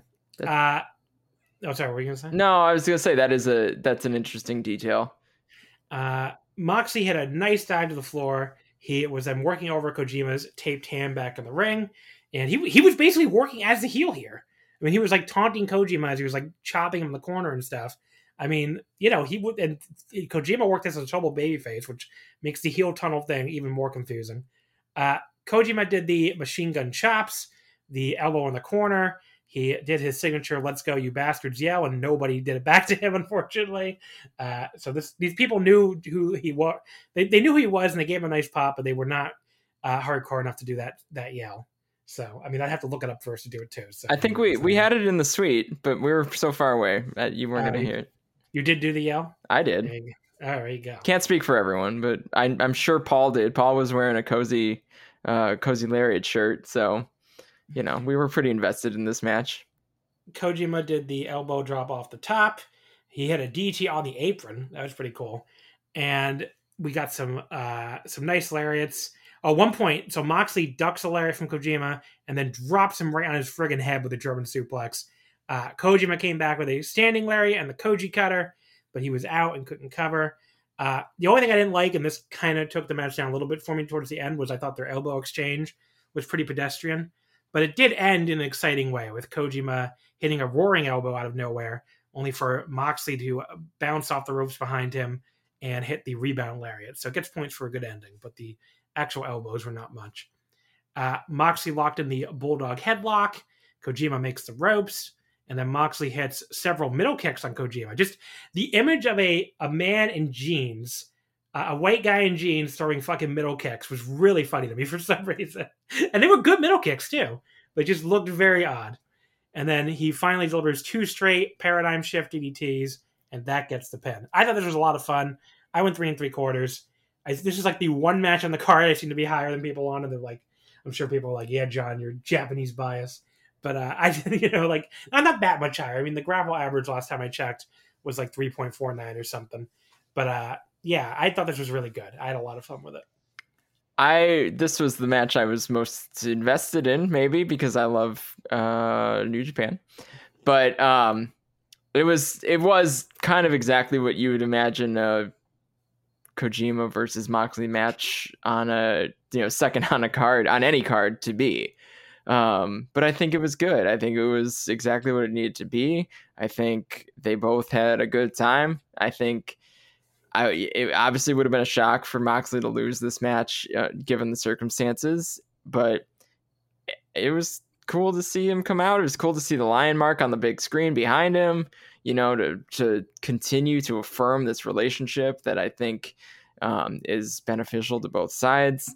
And, when Kojima tweets something like, I love to hear the roar of a crowd. I mean, not that it didn't already make sense to me why these guys were coming over here, Kojima, Nagata, Suzuki, like you name it, like all these guys are coming over here because they literally just want to hear a crowd that can cheer. And whether they're cheering for them or against them or for somebody else on the same card as them, like they just want to hear that and like feel that like in their bones again, because like that's what these guys are all about, and any country in the planet. And Japan's the country that's decided that cheering is going to spread COVID. That makes things really challenging, and I'm sure super challenging for a guy who's been doing it for as long as him too. So glad to see that he could come over. And what you just said I've seen some insane takes on the lack of cheering in New Japan. And one I've seen is like that somehow this is what New Japan wants. And it's like, no. The moment it is socially acceptable to allow cheering at an event in Japan, they will allow cheering. Like, people are out of their minds if they think this is somehow what New Japan wants. I mean, I've seen that take a couple times, and that is insane. It is like, if you only watch New Japan, I guess you don't know. But this is not just a New Japan thing. This is every wrestling promotion in Japan and every sporting event, every event. Like, I know people who are really into idol concerts and they can't do the cheers and the screams, the calls they normally do. I mean, it's everything. no one can cheer in Japan. That's just, they tell you on roller coasters not to scream. Scream in your hearts. Scream in your hearts. That's how crazy they are at this right now. I mean, we'll get into that when we get to New Japan in a second, because I have some more to say on that. But yes, the wrestlers want to see, the wrestlers want to be able to be in front of people cheering. That is obviously very true.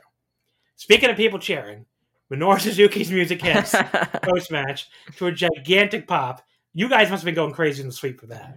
I mean, yes. Like, the only thing comparable was when Bryan Danielson came out. Like, we all should have thought of this, right? Like, I think we've seen this take your post on Twitter. Like, everyone should have known this was going to happen, but no one put it out there because there was so much speculation about other things, and for any number of reasons. I thought he was coming in to be Lance Archer's partner against whatever the fuck that guy's name is.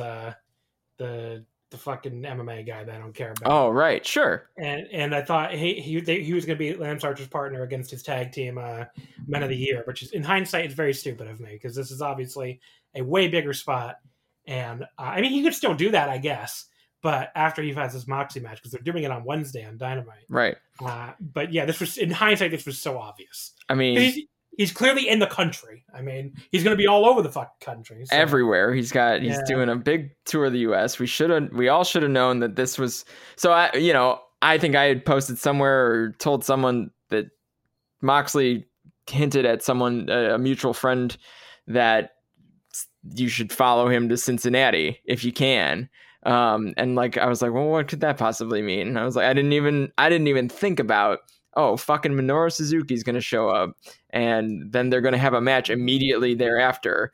And I mean, how fun was that? Like, the crowd knew Suzuki, that's for sure.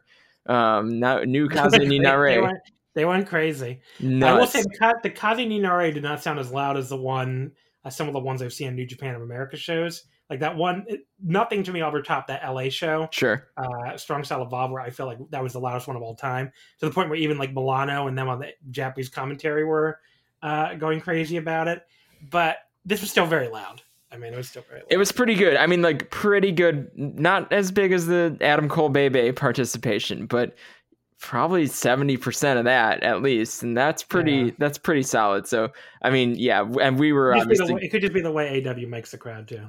Sure, and we were going nuts with our group. Like, all of a sudden the music hit, and like, just our suite in particular probably was like the first pop that you hear, and then just like the rest of the building just went wild. So that was my favorite moment of the night, being in the building, and for obvious reasons, for my associations and things like that. But man, that was a heck of a surprise. Really awesome. I don't know. Did we ever explain that you all of you guys were in a suite? I don't think we ever explained that. Oh, I don't know. Yeah, because we've said the suite a few times. So all the voice wrestling people at the show almost were in one suite. So that's why Chris keeps talking about a suite. Yeah, Rich was really worried that the building was going to burn down, and there would be like Joe Lanza and you and Kelly left to run the site, and like Kevin and Robin, and like it was going to be a real thin staff from there on out. There were so many people there. Yeah. I mean, I would have gone to this if I wasn't going on vacation literally a week later. I mean, that's really all. It's not like, oh, John hates AEW, that's why they weren't there. I just have a vacation in a week, so it felt very stupid to. I still looked up some flight prices at the last minute, but like they were too expensive. But yeah, it was that I'm going on vacation in a week, and it felt very dumb to fly to Chicago a week before I fly elsewhere. So what are you gonna do? In hindsight, I wish I went, but I didn't. So. But yeah, so the angle, we didn't even mention the angle. So they trade elbows and kicks. Suzuki put him down with a sleeper and then hit the Gotch style power driver. It was basically the exact same angle, right? They did at Wrestle Kingdom. Because it was the same thing. Moxley had just beaten somebody. Yep. In that case, he had just beaten Juice Robinson for the U.S. title. And then Suzuki's music hit and he came out and laid him out. And the crowd again went crazy because they didn't think Suzuki was going to be, because Suzuki was not booked on either night of Wrestle Kingdom that year. This was 2020. And so what, Wrestle Kingdom 14, I think? Or no, way later than that. What am I talking about? Oh, yeah, that's 14. Oh, it's 14. Okay. Yeah, because this year's 15. This past year was 15. Right. Yeah. Yeah, so that's 14. 16. Yeah. Anyway, so 14, he comes out. The crowd goes crazy because they weren't expecting to get to hear his entrance because, he wasn't booked on either night. And he lays out Moxley, and they do the match the next month at New Beginning, which was an incredible match. I went like 4.5 stars on it. We'll see what the Dynamite one from this week can match up to that. But yeah, I mean, it was really good, really good angle. I don't really blame them for just running it back again, and the crowd went crazy. So yeah, as it was happening, I was like, oh, if he hits the gotcha, it's like I was sitting in the street. I was like, this is the same thing they'd already did, and I was like, and it's still awesome. Yeah. And the match, yeah, I'm not complaining. Yeah, no, I was like, great... sure, it worked in Japan. Run it back in America. Do the same exact thing. Don't even reverse it. Don't even have Moxley lay him out. Just have Suzuki lay him out and call it a day. I mean, that's the simplicity of that booking. You build the match. They have to do it promo with Suzuki subtitles at some point. I don't know if it's on Dynamite or it's just a fucking Road to or something, because he is like one of the all-time greatest Japanese promos. They have to do it. They have to do a promo. Let Suzuki cut a promo on Moxley, subtitled. I do wonder if that's got a main event, that Dynamite, right? Unless they have something with Danielson or Cole, I guess. They would have announced that, you'd think. Moxley in his hometown, I feel like you throw that on last, and it's awesome. Yeah. And they could book that match the same way they did the first match, and I'd be cool with it. Because that match made my top 10, I think. Yeah, that match was awesome. The opener of the pay-per-view was for the TNT title. Miro defeated Eddie Kingston in 13:22 to retain. We're almost going 2 hours just on this show. So I will say very quickly here, I thought this was a great match. I mean, they beat the crap out of each other. They told a very simple story where Miro was dominant. Eddie kept trying to fight back. He kept getting cut off by one good shot from Miro. And the pop when Kingston made the bottom rope when Miro got the game over locked in was awesome. The only thing I didn't like about this match was the finish, which was, it just took so long to set this up with his turnbuckle pad getting taken off and Bryce putting it back on and then actually knocking it off again.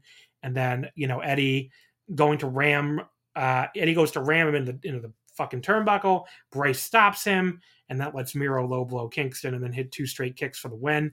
I mean, I just thought the finish, and again, this has always been my big problem with AEW, is these finishes are really goofy. That finish did not match the tone of the match at all to me. I mean, these two guys, just killing each other. I wish they just let Miro beat him clean. And I get the idea maybe they're going to do a rematch in Queens or something, but you could do a rematch after Miro beats him clean. It's not like anyone's going to fucking complain. So I don't know. I just thought it was completely tonally off from the rest of the match. The setup for it took forever. So that knocked it down to 3 3/4 for me. I still thought it was great, but it was like trending at 4, maybe even like 4 1/4 before they went into the really overcomplicated finish. So what are you going to do? At some point during the match, I thought they might go time limit because they had announced the 20-minute time limit and they actually did a 10-minute call. And I was like, oh, that's a cue that they're going to do. Oh, they always do the 10-minute call. Not on the rest of the matches. For the 20-minute time limit matches, I feel like maybe for the 20-minute time limit matches, which is not many of the matches, I suppose. But yeah, I think it's a TNT title thing. Okay, cool, great. Well, I thought they might go time limit. They obviously did not. The match was good. It was hot in the building. I think the finish ties into Eddie Kingston saying "redeem D's nuts" the other night.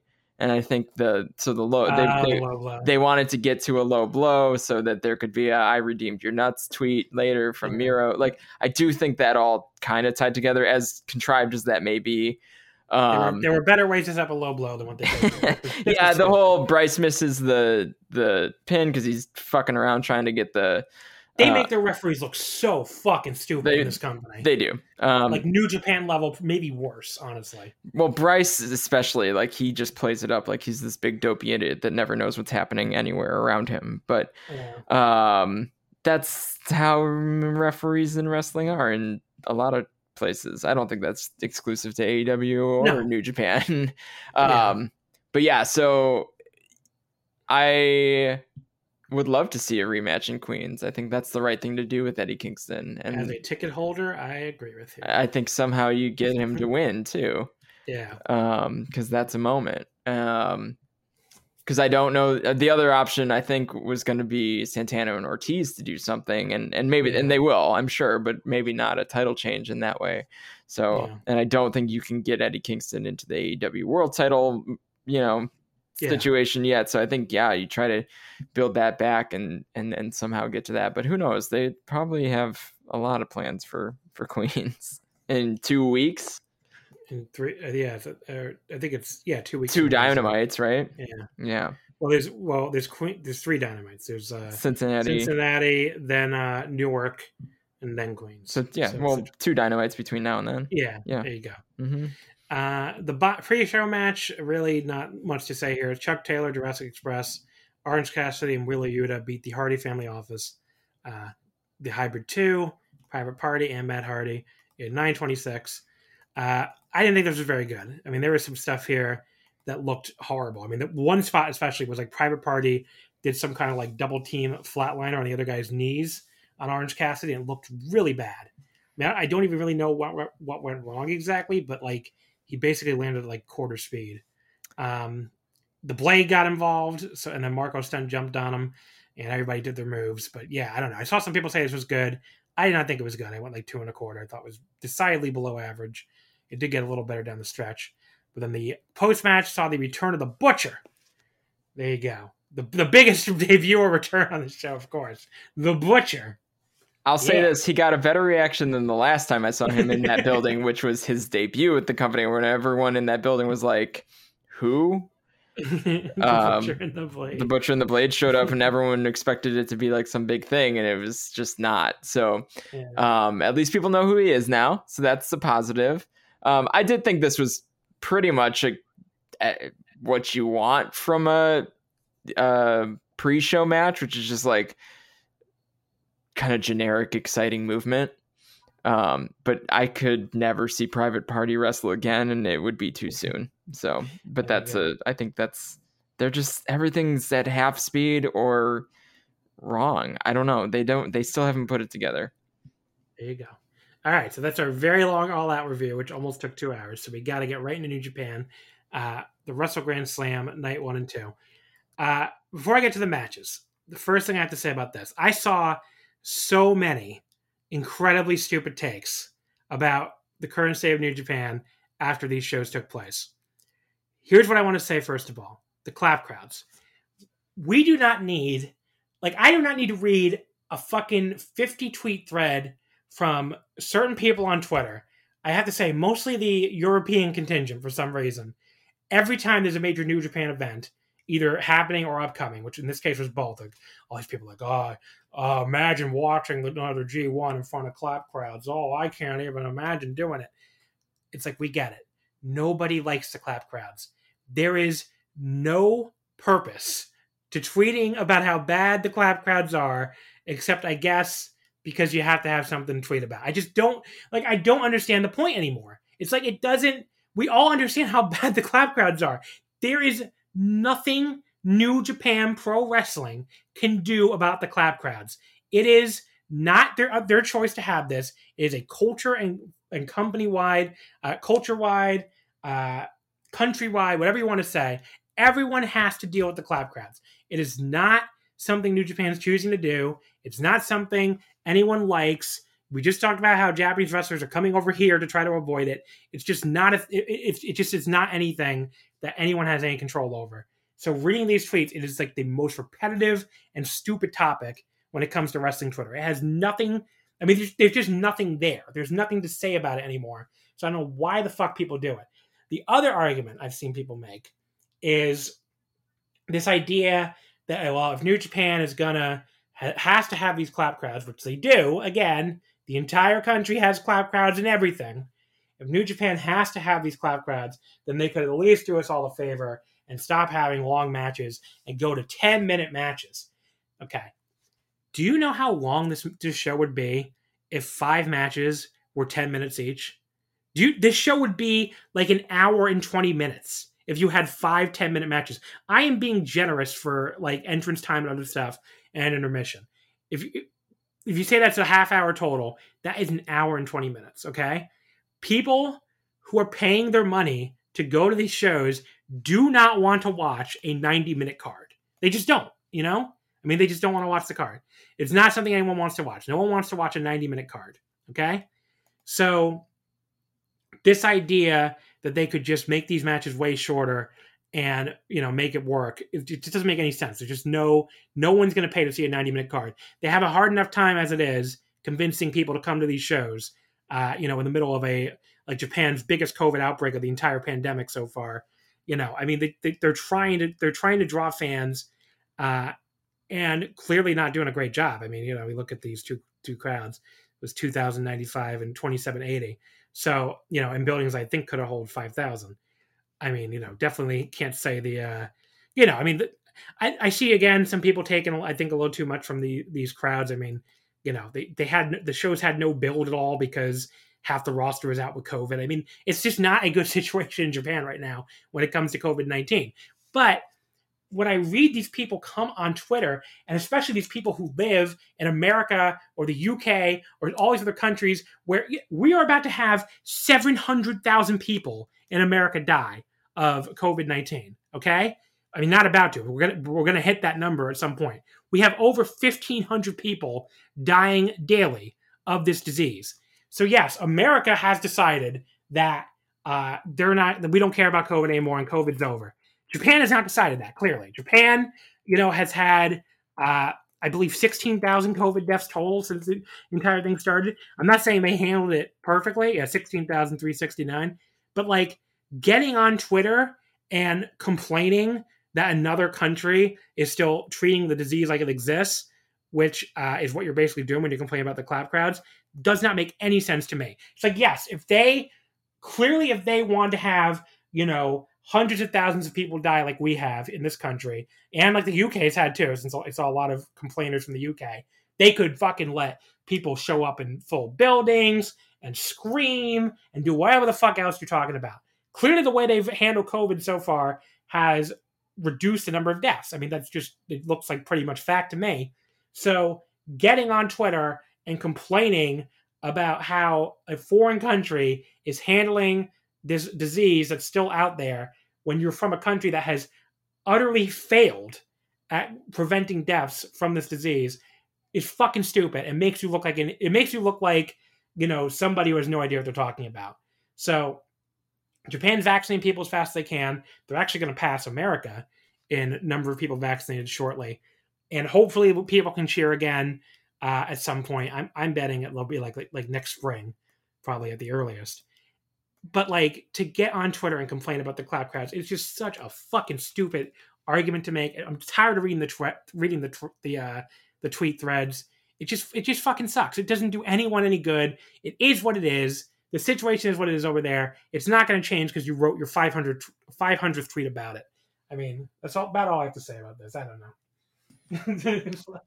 For my takes on this, I'll point everyone to the last time I was on Wrestling Omakase, and because it keeps coming up. Like, I know it does. We've had 16 months of this, and people somehow still act like it's some fucking shock or like they don't know what's going on.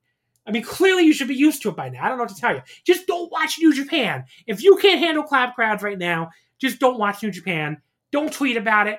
Pretend it's not running. And then when it's coming back with real crowds again, whenever the fuck that will be, you can see if it's for you then.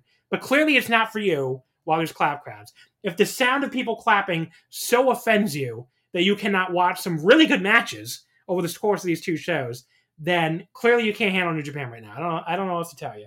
There's nothing I can do to help you. So. And also the matches on these two particular cards were not all that long. They weren't that long. There was one match that was. An 18-minute main event. We had an 18-minute main event.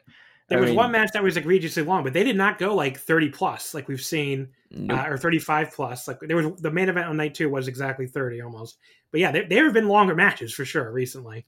I did not have any problem with the match length except for one match, which I'm sure you could probably guess what it was.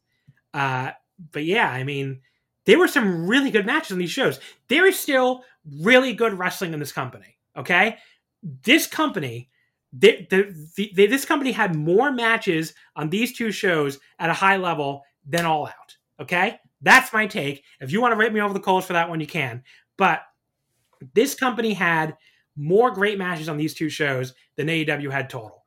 AEW is a great company, very exciting, but the in-ring style of New Japan is still better. The wrestling is still better. And if you are, out to see great matches more than you're out to see the sound of people cheering, I guess, or hear the sound of people cheering, then New Japan is still going to have plenty to offer for you. If you just cannot handle the clap crowds, I get it. But there is still great wrestling taking place across these shows. And, my match of the year list is still, I think, 6 out of 10 New Japan. And yeah, the booking isn't good. Clearly the booking has not been good during COVID. But I do still have sympathy for them. I mean, they look at all the problems they've had in the past month. They lost half the roster to COVID-19. I mean, I feel like that's the kind of thing nobody ever acknowledges when they're talking about this situation. I mean, they were without the entire LIJ unit except for one guy. They were without Kota Ibushi for 2 months. They were without, Evil, the main event challenger of the second show. I mean, they lost a ton of talent during the build of this show. How can you book anything long term when you never know who you're going to have available because of this disease? I mean, as long as they're actually going to treat this disease like it still exists, which America is clearly not doing, I mean, they're gonna have issues. I mean, they're just, you're comparing a country that is still treating a pandemic like a pandemic to a country, promotion that gets to run in a country that's just operating like there is no pandemic anymore. Have 1,500 dead people a day, be damned. I mean, it's no comparison. Obviously, AEW is going to be more exciting when they're allowed to run in a country that's open versus New Japan. That's just how it is. So you can talk to me when it's a fair comparison, when New Japan's actually open. And the comparisons are so stupid anyway, because the two companies are friends now anyway. They're trading talent. I mean, New Japan's sending guys over there. Bryan Danielson says he wants to go to New Japan when the quarantine's over. I don't know why people pop on Twitter and AEW's using New Japan guys better than New Japan uses them. It's yes, one company can run without any restrictions and one company can't. It's not exactly a fair comparison. One company is ice cold because they can't have people cheer in the building, and one company is red hot because they can, and they have a million jumps going on too. So yes, obviously AEW is hotter right now, but other than that, the comparisons are very stupid. Anyway. The cool thing is you're allowed to watch both. Yes, that too, obviously. So here I am. I'm I had a great weekend watching AEW. I had a great weekend also watching New Japan. I get up and watch these shows live, almost all of them. Any of the big ones, I do not get up and watch Road 2 shows live. But these shows I was up and I watched them as they happened, and they're the best. It's still the best in-ring wrestling on the planet. The most exciting wrestling on the planet? Sure. Yeah, that's AEW right now. But you know what's going to be really cool? When those AEW guys who want to come over to New Japan, they make surprise appearances in Japan. And that's going to be the next thing that's going to be the thing that happens that everyone's going to be really excited about. And I might search your Twitter and find when you were talking shit. So that is going to happen. It's absolutely going to happen. When the world reopens, people will go both ways. I mean, that's a thing that will happen. So, and New Japan is smart, and they're going to do it as surprises the same way AEW does it as surprises. And Bryan Danielson's going to show up and announce himself for something cool. And it's going to make huge waves. And Jericho's probably going to come back, and Moxley's going to come back to Japan, and God knows who else, right, is going to pop up just in Japan to do something really cool. So this is not a one-way relationship, and it has been so far pretty much. Yeah, because of the way the way no one can get a are. fucking visa. No one can get a visa. Clearly, when things get better, things will be different. But I mean, it's going to be wild when things get better. My I guess maybe that's a bold prediction, but the crossover I think is going to be insane for a little while because it's fun. And you talk to people, they have plans. There's a lot of plans. You talk to even more people than I do. I talk to some people, and they have concrete ideas for what will happen when the world reopens. This is not the two of us sitting here speculating. There is going to be stuff, and people will go crazy for it. So your tweets about how New Japan is dead, RIP, is going to look pretty fucking stupid whenever the company can actually reopen and use the relationships to its fullest. Just like how Minoru Suzuki coming out on a pay-per-view at random is super in front of a cheering crowd is very exciting.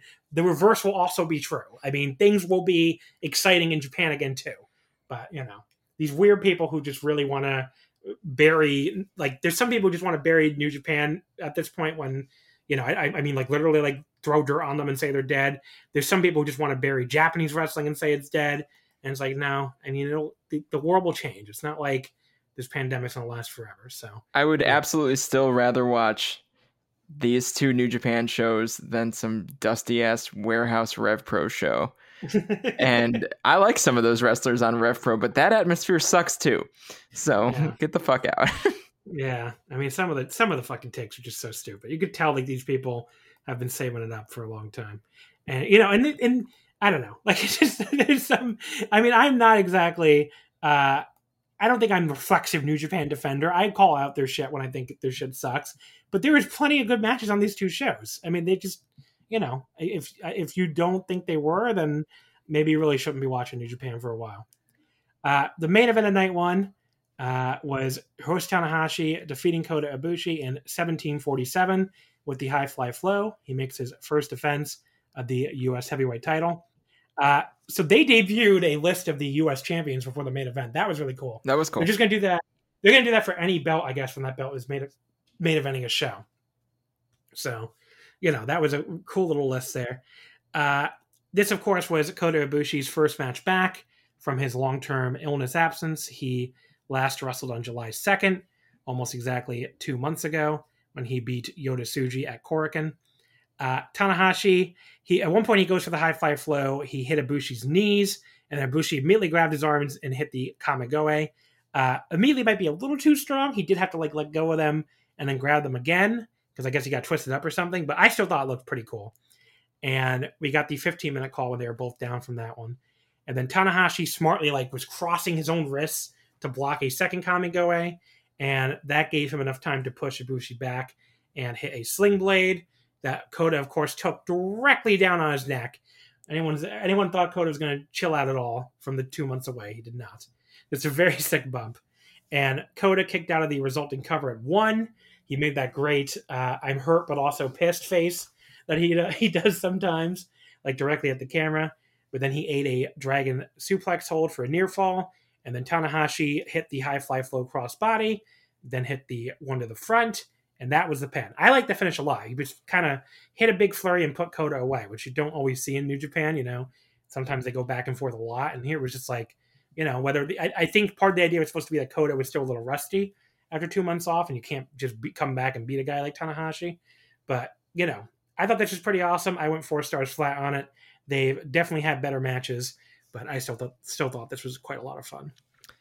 Yeah, they've had better. I mean, the G128 finals, one of the best matches of all time, so you can't keep up with that, right? But yeah, I think the idea was that Kota hadn't come back. Clearly, Kota and Tanahashi were both very emotional, both in the entrances and after the match. So I, would have to speculate that things were worse for Kota Ibushi than anyone might have thought, I guess. Yeah. I don't know. I mean, I don't know what that illness really encompasses, or how bad it can be, but that said something to me. So good to get him back into the ring, probably with a safe opponent like Tanahashi. Didn't need any build. You don't need any build for those two guys to get in the ring and have a good match. 17 minutes, 17:47, 2 minutes longer than their last match that they had G129. So, people complaining about that being short, which was the ironic thing that I ran into. Truthfully, literally found someone complaining or questioning it. At least I was like, hey, I mean, this is not unprecedented between these two anyway, because that's the data that I have. Honestly, look at these guys and say they're getting ready for the G1. So they had a G1 length match. And it was good. It was as good as, these guys are two of the best in the world. Of course it was good. Could it have been better? Sure. Could they have had a build? Could it have meant more? Absolutely. But maybe it was more meaningful for them to get out there and do this in these circumstances. So, and honestly, the U.S. title, maybe it wasn't worth fighting longer for. I don't know where they're going to position that title. So, this wasn't the G1 finals. So yeah, you go half the time. But Tanahashi said his post-match he wants to, as the champion, come back to America. So I think that's what people would expect him to do. Sure. But yeah. Oh yeah. And I think the plan's probably this is probably the only defense before the G1. The G1 will run you right up to whatever the Power Struggle tour is. And then you've got Power Struggle and the whatever they're called, Battle in the Valley, the San Jose show. So he'll probably make it to the San Jose show as the champ. Match number 4, the semi-main, was Jeff Cobb defeating Kazuchika Okada in 27-41 with the Tour of the Islands. I thought this was really good. There were a couple of things I didn't love about it. There was, first of all, I'm really over the money clip, and Okada went back to it again here against Cobb, right around the 20-minute mark. And, the setup to get Okada on the top rope toward the end of the match I thought was a little convoluted and slowed the match down a bit too much for me. So that brought it down to like a 3 3/4 when I had been thinking like 4 stars before that. But still a lot of fun. The big headbutt that Cobb did at the very end where, he just kind of like hit this big rising headbutt once Okada got to the top rope. Because the setup, right, for him to get the top rope was like, they went for a lot of reversals towards the end. Like Cobb, I thought they went a little too many reversals where it left Cobb a little bit winded on the top rope by the time Okada put him there. And they didn't have much to do besides Cobb just like sitting up there sucking wind. And then Okada very slowly tried to do something from up there before Cobb finally escaped on the apron and super kicked him. And I just thought that whole thing like grounded the match to a halt when it had been picking up momentum before that. But the thing it set up was great. I mean, the Avalanche style Tour of the Islands from the top rope looked awesome.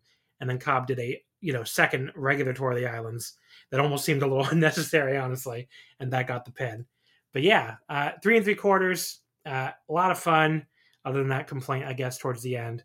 And it was nice to see Cobb finally break through here with a huge win. And, it obviously can set up a rubber match since they both have a win over each other recently. So. Yeah, I love that Cobb won this. I think that builds him towards the G1. I'm so curious what his G1 is going to look like, and I'm sure we'll touch on that at least a little bit. But he's kind of the guy on the G1 roster that I'm most curious. Like, is he going to go 8-1, or is he going to go 5-4, or is he going to go 4-5? Like, where's this guy in the pecking order of singles heavyweight? So him having a win over Okada in recent history, you got to figure that's going to play into something. And it means something, maybe. But yeah, this was a great match. These guys put it together. I liked it better than their last match that they had, what was that, a month and a half ago. I think this one played out just so much with more weight behind it. And I think maybe the build was better, but ultimately, like the in-ring, these 27 minutes were great. Just a really good, well-worked match. No major complaints here. Between matches 3 and 4, we got the announcement of Wrestle Kingdom 16. First of all, confirming the Tokyo Dome will be available. There was a lot of speculation it wouldn't be due to renovations. But it's 3 nights this time. It's nights 1 and 2 in the Tokyo Dome, January 4th and 5th, plus a third night on January 8th in the Yokohama Arena as part of the 50th anniversary, since that was a building that New Japan once had a lot of history with. So, makes sense for 50th anniversary kind of thing. I did see a lot of people dunking on this. I will say I'm very interested to see what that third night looks like. Will it be a real, like, everything's building for the third night, or will it be a bigger, rebranded New Year's Dash? I guess we'll have to wait and see. Yeah, and I've asked around to see if I can get some information on whether they're still also having New Year's Dash. So, because that would then probably be on the 6th, which would then leave the 7th open, and then the 8th. And I don't know. Nobody seems to know. Yeah, I can't get a firm answer, so I don't want to say more than that. Okay. Match 3. I'm not going to belabor this one. It's Toru Yano beat Chase Owens in an I Quit match to become the KOBW 2021 holder. It went 28-03. I hated this. I mean, I saw some people argue it wasn't as bad as they were expecting a 28-minute match between these two to be. I just don't care about any of this. I don't need to see. I don't watch New Japan for I Quit matches. I don't watch New Japan to see people be handcuffed with things and whipped with belts and all that. I just really did not care. I mean, I went with the dud on it. Chase, lost because Yano was threatening to stab him with scissors. I mean, I don't know. Just don't ever need to see this in New Japan. It's just not my thing. I'm never going to be in this title. Never going to be in these matches. And the 28 minutes kind of felt like 28 hours. And actually, no, I gave them half a star. I'm sorry. They get half a star and they like it. That's as far as I'm willing to go. Yeah, I don't have a lot to say about that. You did not enjoy it either. Yeah, same deal though. This is just whatever. If these guys want to go 28 minutes in like a normal match and put on the best match that either of them can put on, I think that would be way better than this, like, I'm going to set up a ladder bridge and, I don't know. It's just not what I watch New Japan. Yeah, it's what I watch AEW for. I guess maybe I compartmentalize too much. And I don't particularly mind either of these wrestlers as singles guys. But this style, the anything goes kind of thing is not what I come here for. And I don't think New Japan's particularly good at it. I think there's been one match of that style that's been good, and I think it was Ospreay and Kojima earlier this year. In recent history, at least. I'm sure I could go back and find a few more, but that's the one that was the perfect example of it. That I was like, oh, that can be good here, but this wasn't that. There was a Tenzan Iizuka match I remember people liking way back in the day. That's quite old now. That's like 2008, maybe. Yeah, or maybe a little after that, maybe like 09 or 10. Yeah, but yeah, pretty a long time ago now. Match number 2, Sho defeats Yo in 24-41 by a referee stoppage. First of all, Sho's Evil Gamer remix song was pretty great. What I think, I'll give Emily Pratt credit because she was the one who said this. She said it was like the meanest video of all time, the meanest entrance video of all time, because it's just like Sho turning on Yo, and then like the continue or end from like a game, and it goes to end, and it's like, yes, he ends his relationship with Yo. It's like just the entire video is basically Sho saying "fuck you" to Yo. So it's like the meanest entrance video ever too to go with it. So that was really cool. I didn't like his new look as much, and it gave away what he was. Yeah, the new look was it was a pretty obvious tell. Yeah, he was wearing some kind of like black and purple Renaissance cosplay, and it really gave away the fact that he was joining Bullet Club, which I was not happy about, I have to say. His evil face is just as goofy looking as when he made the turn as well. But as a match, I thought this was good. I saw some people who really didn't like it. And I don't know. I thought it was, I liked it quite a bit. I mean, there was some stuff that was boring. You could say maybe he went a little bit too long. And the one thing is like, Sho, like to me, the heel Sho thing, especially with the unit he joins, obviously with House of Torture and Bullet Club, it feels like we're going to miss his like shoot style grappling that really helped him stand out in New Japan, because now he'll be doing like, more generic heel who cheat stuff and whipping people into barricades and stuff, which New Japan has plenty of people that do that. I don't really need more of that. But so that's a downer. But as far as like the actual match goes, I thought this really picked up after the 15-minute call. Sho hit several German suplexes on Yo and went after his arm. Yo kept escaping and hit his own really big German that dropped Sho on his head. Sho no-selled it and hit a great lariat. So great sequence there. They just kind of kept going though, and they kind of missed their peak, I thought. And they went past the 20-minute mark. We got the ref bump. Sho pushed Yo into the ref in the corner. He had a spear on him. He went to the outside and grabbed a chair. Yo ducked the chair shot, super kicked him, and then picked up the chair, but couldn't bring himself to use it on Sho. I did like that moment. I mean, Sho begging off and Yo just being like, I can't quite bring myself to fucking brain my partner, even though he's being an asshole to me lately. So he just drops the chair and super kicks him again, and then goes for the double arm DDT he's been doing lately. But Sho low blows him, breaks the chair right over his head, of course, and pulls him up on 2 on the cover, which I liked a lot as well. It was like a great dick move. And then locked him in the triangle, and the referee stopped the match to give Sho the win. Show would not let go of the hold. But yeah, I mean, it was kind of like, Yo was too nice, basically. Didn't like bury him or anything. I thought he looked pretty good. I mean, the big thing for Yo in this match is Yo had shown like almost no fire since his return. That he looked like a guy who just was going through the motions. He showed a lot of fire in this match. So this match was almost made me more feel better about Yo than it did about Show, especially with where Show is going now. Like, this match was like the most positive sign for Yo I've had since his return. He looked like a different wrestler than he looked, since the Roppongi 3K reunion. I mean, he looked like he was fired up out there. He looked like he was having a good time getting to beat up Show, and he did some really good selling as well. So, if anything, I'm more optimistic about Yo going forward as a single junior babyface. But I thought this was a good match. I went 3.5. I don't regret watching it at all, but it's definitely going to give more ammo to the New Japan matches or too long crowd, because I did think it went a little long. Yeah, I mean, Show.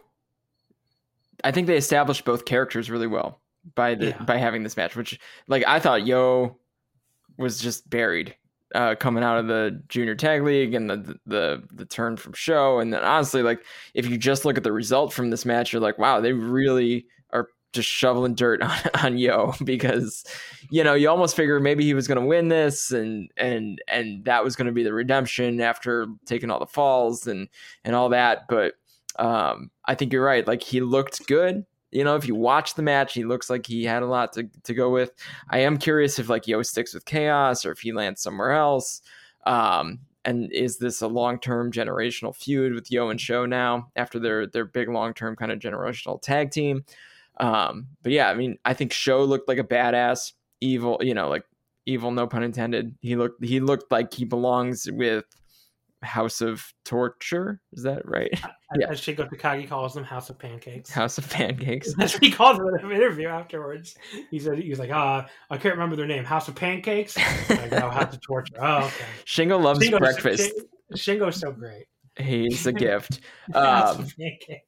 But yeah, so I think that, maybe it went a little long, but maybe that was just part, like, maybe it could have ended earlier and Show just wanted to keep going. We saw that, so that was part of it too. So good match, good story. Curious where it goes next. Glad these guys broke up and I don't have to watch them as a boring junior tag team anymore. Indeed. Afterwards, Show cut a short promo. He basically told Yo to retire again. He literally kicked him out of the ring slowly, which I thought was a good heel move. And then Evil, Dick Togo, and Yujiro Takahashi came out with their new House of Torture shirts with the little Bullet Club logo on the sleeves. So it's a new Bullet Club subunit. Look, is this good? No, it is not. I'm not happy. I'm not excited for this at all.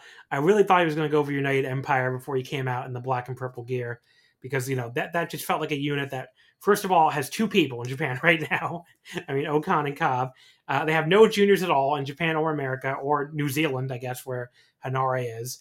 And so they could have used the junior. And I really like the idea of, like, Great Okan and Show as these two, like, the two biggest shooters in New Japan, like as a little heel shooter tag, heavyweight and junior tag team. I really like that idea. So, that's what I thought we were going to get. Instead, we're getting Show in the fucking House of Torture and another Bullet Club Civil War apparently on the way, which is, like, just horrible. I mean, I cannot bury that idea enough. I could not care less about the idea of Evil's House of Torture versus Jay White's Bullet Club. It's just, like, nothing I want to see. So, well, they might end up babyfacing the regular Bullet Club at least a little bit, which they already are in America. So, yeah, I guess that's fine. I just want the entire thing to go away forever. Maybe if the Evil group breaks off and can just be their own terrible unit. That's kind of what I was wondering. It's like, can this actually just split? Yeah. Like, not a civil war that ends up not ending. Can we actually just, like, can they be their own little, like, super heel unit? Like, the most heely of heels. Yeah. The people who suck. Also that. I mean, they needed, well, Show's good. Yeah, Show's good. Show's good. But the Bullet Club always has good juniors. Yeah, that's true. Match number 1 was a tag team match. Robbie Eagles and Tiger Mask, the Flying Tiger tag team, defeating Hiromu Takahashi and Bushi. Eagles submitting Bushi in 11:40 with the Ron Miller special. I thought this was setting up Hiromu winning on the next night. It was not. We're setting up a junior tag title shot for Flying Tiger instead. But yeah, I thought this was not a lot to say here. Pretty fun. I thought like 3.25. Nothing you got to go anywhere to see or anything, but enjoyable enough if you do watch it. Yeah, I love Robbie Eagles and Hiromu, so anytime those guys are in the same ring, I'm for it. I do too, as we're about to get to. Yeah, right. Well, the Stardom opener, first of all, it was great that these matches were somehow allowed to air on New Japan World finally. I mean, that was just really, really cool.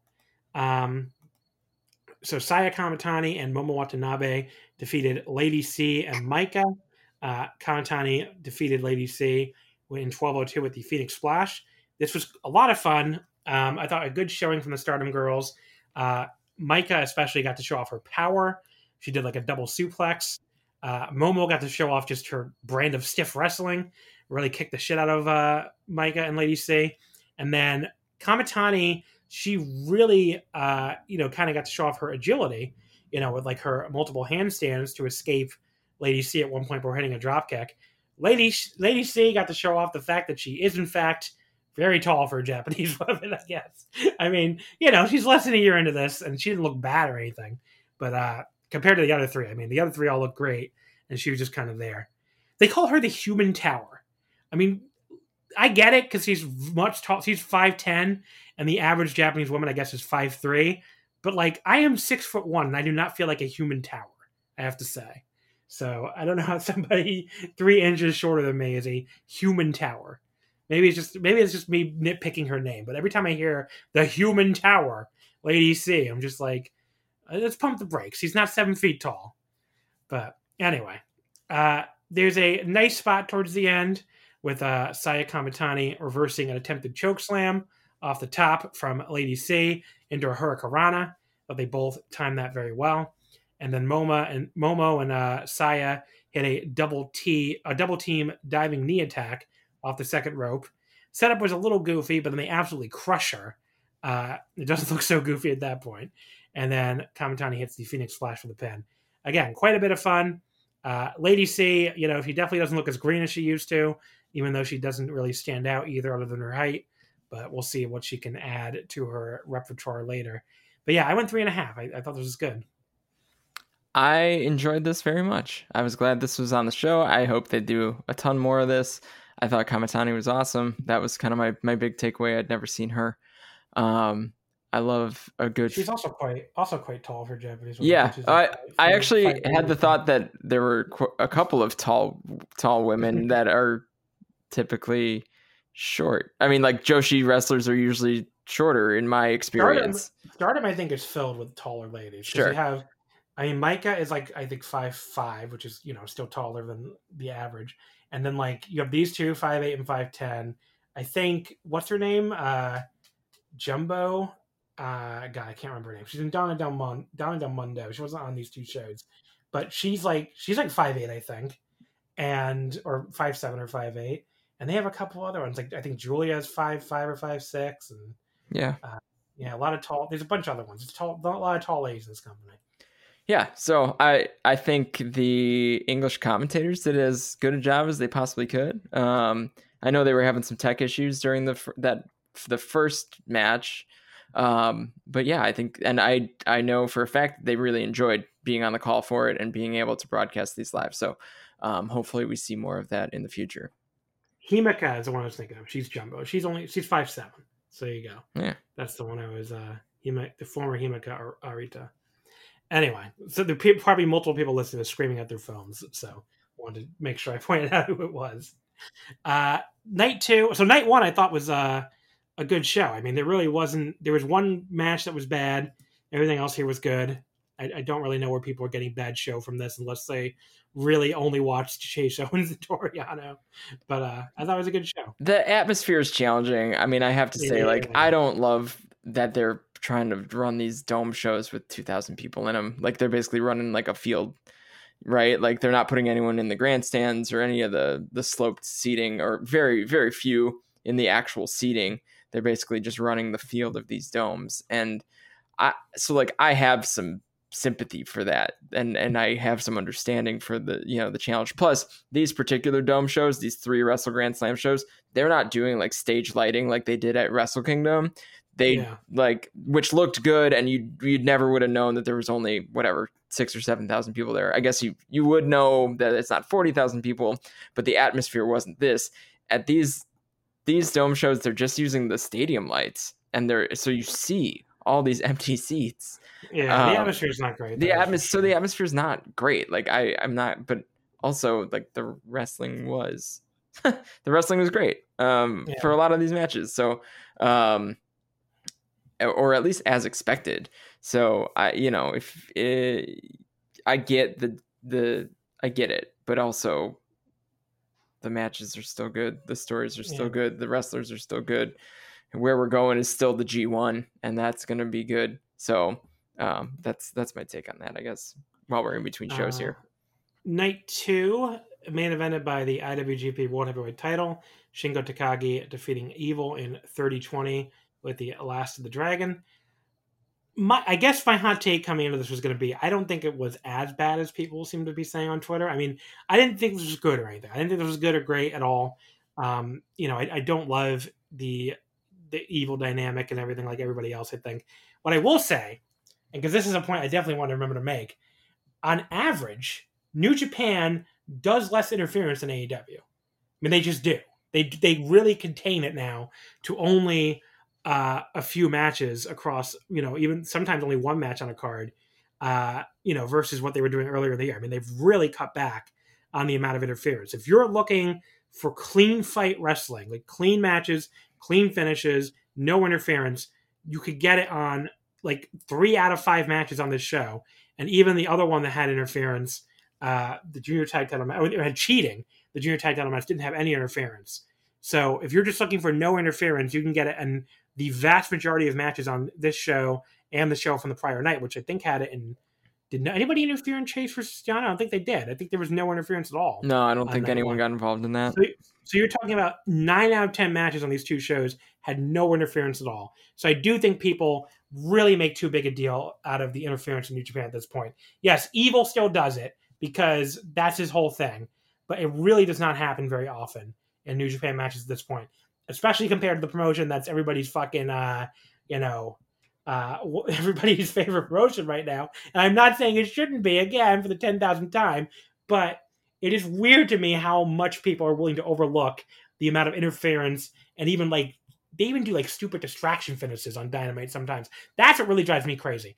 I'm not a type who really cares that much about interference. I mean, it can piss me off depending on how it's done, but I'm not I don't automatically think it sucks every time. But the distraction finishes, which AEW really does way too often, those are the ones where if I was running a wrestling promotion, they would be completely banned. I mean, distraction finishes always look stupid. They always make your wrestler look like an idiot for just paying more attention to some random person who's on the outside than they are their opponent in the match. So, I mean, I would get rid of those completely. But yeah, you're talking 9 out of 10 matches here with no interference, which is one of these things where I think people make way too big of a deal out of the amount of interference in New Japan at this point. It's pretty much contained to one unit, and even with that unit, it's really contained to Evil at this point. It's at this point now the subunit, probably. Yeah, the subunit. So it's I don't know. I think people have made way too big a deal out of it, but it did suck here. I mean, it was all the normal stuff, I don't even really feel like recapping this match. Yeah, there's nothing to recap. This was the almost good version of an Evil match because you had Shingo Takagi also involved. That's the best way I can describe it. The funniest spot to me was when Togo used the Spoilers choker on Shingo, and Yujiro then ran in and hit the Pimp Juice. First he hit with the cane, and then he hit the Pimp Juice DDT, and Evil covered off of that, and it was okay, Shingo Takagi, if he is in fact going to lose the IWGP World Heavyweight title here, I don't think it will be to Yujiro Takahashi's finisher. It's just a hunch. So I thought that was a pretty stupid near fall, but I'm yeah, You can hit him with whatever the fuck you want to hit him with first. He is not losing to Yujiro's finisher. So. But I will be honest, when I was watching this match, there were a couple of moments where I was like, oh shit, they're really going to do this. They're really I was unspoiled, so I thought so too. Yeah, and I was live. So I was like, damn, they're really, like, Yujiro hits him with the cane and then the thing. And I was like, damn, they're really going to run this back again, aren't they? But apparently Togo wanted to. I mean, that's the rumor. Yeah, of course he wanted to. He wants to be in the main event scene. He's tired of watching his boy lose. But yeah, Shingo. So Togo came back with a choker, but then Shingo's fellow COVID sufferer in Lij, Bushi, ran out to make the save. I thought it was funny that Bushi was the first one to run out. It's like, we went through this disease together. I got your back. He cleaned house and everybody in the ring, and Sho then took him out, though, with a deadlift German, and then broke a chair over Shingo's head, just like he did to Yo the night before. But when he went for shock arrow, Naito and Sonata finally showed up to take him out, and then Togo went to use the belt on Naito. Naito stopped and took him out, and he got low blowed from behind by his old pal Evil, which I like that spot. It was like, remember this, Naito? Remember when I used to hit you in the balls regularly? Here you go. Shingo puts Evil away pretty quickly after that. Puts a big combination together to put him down. I went 2 3/4. I mean, that might be generous, but I thought the parts of this were fun. It was cool seeing Shingo overcome the heels with help from Lij. I mean, I thought part of this worked. I mean, the Mark part of my brain enjoyed watching Shingo overcome all the odds here. TM John Cena. But it just took forever to get there. Featured too many goofy ref bumps. They really should at least try to keep it to 1 ref bump per match. I do agree with that criticism, instead of doing them repeatedly in the same match. But, it is what it is. It was an Evil main event. It was certainly not the worst Evil main event I've ever seen. I think, I thought the one with Okada earlier this year was worse than this for sure. Terrible. But, yeah, this was all right. The highest praise I can give it. Yeah, I got nothing more. There's been better Evil main events too, though. Some of the Naito ones are better than this. So, but what are you gonna do? Yeah, when he had 4 shots with someone, they figured out the right amount of things to do. The power struggle one was perfect. I mean, that's probably as good as an Evil this version of Evil main event is going to get. I mean, that match was just flat out awesome. It's a match that nobody saw because everybody was so tired. Pretty America down on that, yeah. On seeing, but I maintain that if you actually go and watch that match with an open mind, it is the best one they ever did. So, not just for Evil and Naito, but just the best, this version of Evil match they ever did. So, the semi-main event, the IWGP Junior Heavyweight title, Robbie Eagles defeating Hiromu Takahashi in 24:07 with the Ron Miller special to retain the junior title, make his first defense. This was match of the weekend, I thought, across all 3 shows. Absolutely. Including All Out. I mean, this was just so good. They went, back and forth really quickly right from the start. Robbie hit this sudden knee drop to Hiromu's leg that sent him out to the floor. Hiromu, hit this big time bomb, and hits the time bomb, hits a huge lariat, which Eagles takes this great flying bump for. He then set Eagles up in an inverted DDT position and hit some kind of crazy new head drop move. Basically flipped Eagles up and over before dropping him directly on the top of his head. Just sick as hell. He set up for the time bomb 2 after that. Eagles sort of kicked his legs and managed to force Hiromu to carry him to the corner. I thought that was a very clever counter. Hiromu just went for that flipping top rope bomb he does, but Eagles hooked his legs around the ring post to block, then leapt down in the ring himself and hit this nice step-up kick, and then another drop kick to Hiromu's leg he had been working on earlier that was hanging in the corner. He went back up there, hit an avalanche-style turbo backpack, which also looked great. Oh, that was awesome. And Hiromu kicked out. And then Eagles hit a couple super kicks to him, hit the 450 splash to the leg. He locked in the Ron Miller special. Hiromu's selling here was so fucking good. I mean, Hiromu Takahashi is, in my mind, before the injury, he was the best wrestler in the world. And I think he came back between the Doki match, which was even better than this match. I haven't reviewed that on audio for anything. If you did not watch that match he returned with against Doki at Cork and Hall, a week or 2 ago now, that is an absolute must watch. If you're skipping I don't care if you're skipping every other Road to match. That match was 4.5 stars. It was absolutely incredible. I put it like 9th place in my top 10 match of the year list. I mean, just a really, really incredible match. Cannot recommend that one enough. But, he's just Hiromu here in this Ron Miller special. He's selling, he's thrashing, he's acting like he's on tap at any moment. He almost makes the ropes again. Eagles like pulls him back more than once actually. Then he kicks him and drops a knee on the leg and reapplies it. And Hiromu's just going crazy. And finally has no choice but to tap out. And Robbie Eagles retains the title. A huge win for him, obviously. And Hiromu just sold the leg all the way after at the end of the match too. I went 4.25. I thought, Hiromu. The only real complaint I have with this match is I thought Hiromu's leg selling was a little bit too off and on at points earlier in the match. There was a little bit too much running he did at one point after Eagles had worked over the leg. But his selling in that final Ron Miller special almost made up for it because it was so good. I like the story too that he just couldn't get the job done here and wasn't able to take the belt back on his first try, which sets up a longer chase for him that's probably more interesting. So this is just so good. I love this. Robbie Eagles might be my favorite junior in New Japan or available to New Japan. So whenever he's around, I thought he had a great Best of Super Juniors last year.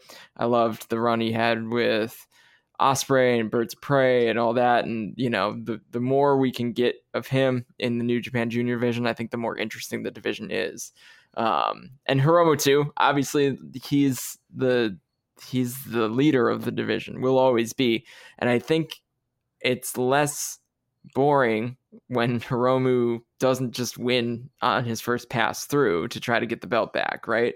Yeah. So I think this was the right decision from a booking perspective. Also, maybe even if Eagles needs to go back to Australia or, whatever he needs to do right now, we're headed into G1 season, right? So we don't need the junior champ right now. So he can be gone for a little while until he maybe comes back for, what'll be in theory the Best of the Super Juniors tournament, which will set up Wrestle Kingdom and whatever's going to go on there. So they had the best match they could have given the circumstances. I think, Hiromu looks great. Robbie Eagles is, like I said, one of my favorite wrestlers on the planet right now. So I enjoyed the hell out of this. My hot take is this will probably land on at least my New Japan top 10 for the year. I loved, really, really, really liked this match. Yeah. Yeah, just below that level for me, but still a really awesome match. Yeah, and I know I don't do star ratings, so I go on what I think I'm gonna remember, right? And I think I'm gonna remember this match because I didn't expect Eagles to win. Desperado came out afterwards to challenge Eagles to a rematch for the junior title. So I could see him winning the belt back before Best of Super Junior. Yeah, which would set Hiromu winning the tournament and then giving us the Hiromu Desperado title match at Wrestle Kingdom everybody's expecting. What could they I guess they could do that power struggle. Yeah. Right. And then power struggle probably goes right into probably that combined tour again. Yeah. Yeah. Yeah. And then Desperado offers to put the IWGP Junior Tag Titles on the line as well. So Eagles and Tiger Mask will be challenging for them. So that's cool. Mm-hmm. Between matches 3 and 4, we got the G1 Climax blocks. We really don't have a lot of time to talk about them because we're getting close to 3 hours here, and we still I have questions too. So, but I'm going to quickly read through the blocks, and we can give our quick thoughts. A and B here. A was Kota Ibushi, Tetsuya Naito, Shingo Takagi, ZSJ, Toriano, Ishii, Yujiro, Kenta, Tonga Loa in his first ever G1, and Great Okan also in his first ever G1. B block: Okada, Tanahashi, Sanada, Taichi, Yoshihashi, Hiroki Goto, Jeff Cobb, Evil, Tama Tonga, and his first G1, Chase Owens. I mean, I don't know what people expected. If people are disappointed in these blocks, you haven't been paying attention to how things work right now in Japan, and they can't bring over people, and some of the people they can bring over don't want to come. So that's all it comes down to. My hot take is I am mildly excited to see what Tonga Loa can do here. I think at times he's looked very improved in the tag team, so I think he can surprise people.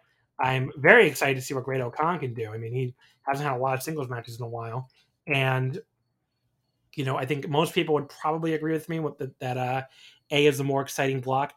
I've seen some people say that A is way, way better than B. I don't even know if I agree with that. I mean, there's more of my favorites are in A, But like B still has like, Okada, Tanahashi, Sonata, Taichi, Yoshihashi had a good little G1 last year. Cobb's been good.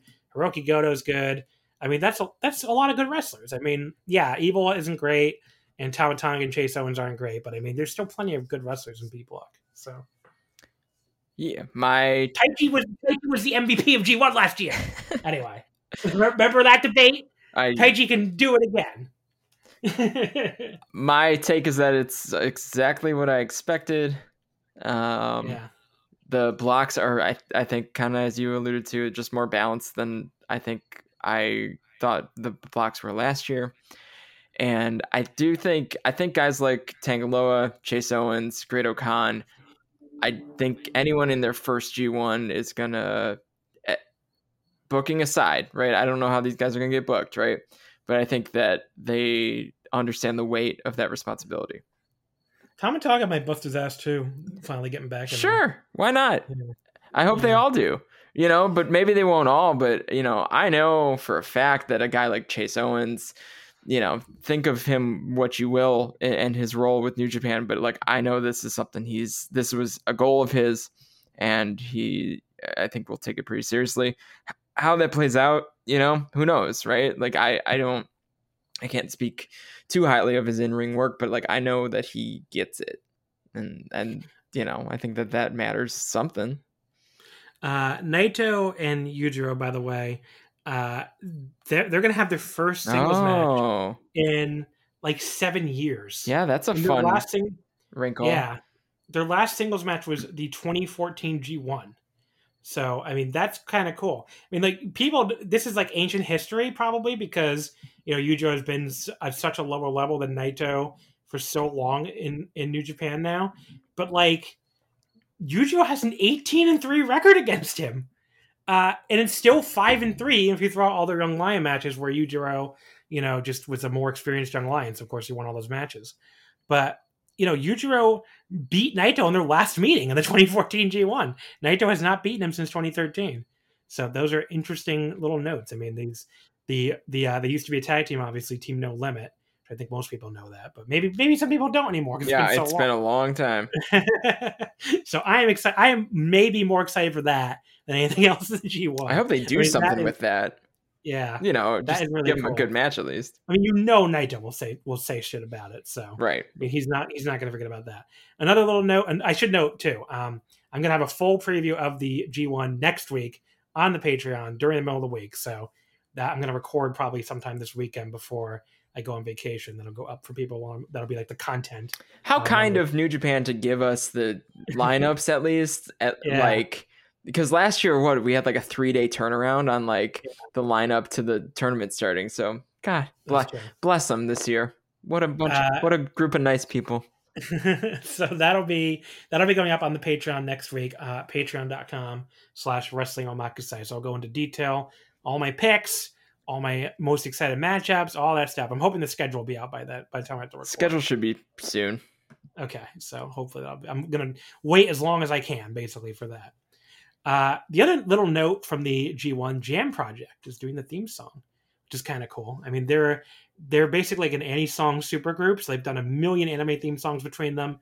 And besides that, in a wrestling note, they also did Dragon Storm, the original Dragon Gate theme song. So kind of a little wrestling tie-in there. Match number 3, IWGP Heavyweight Tag Title 3-Way. The Dangerous Tekkers defeat Naito and Sonata and Goto and Yoshihashi. Taichi pins Yoshihashi in at 26-43 with the Black Mephisto. This was a lot of fun. This was just all action. I mean, they just went a mile a minute here. Everybody's beating up everybody. The only thing that was kind of screwed up was Naito and Taichi. Two of my favorites, of course. They did kind of screw up a neck breaker somehow during one of the big runs, but what can you do? It happens. But yeah, there was some great stuff here. I mean, Sonata and Yoshihashi had a really fun exchange with some really close flash cradle near falls. And they went, Sonata kept going for skull end as well.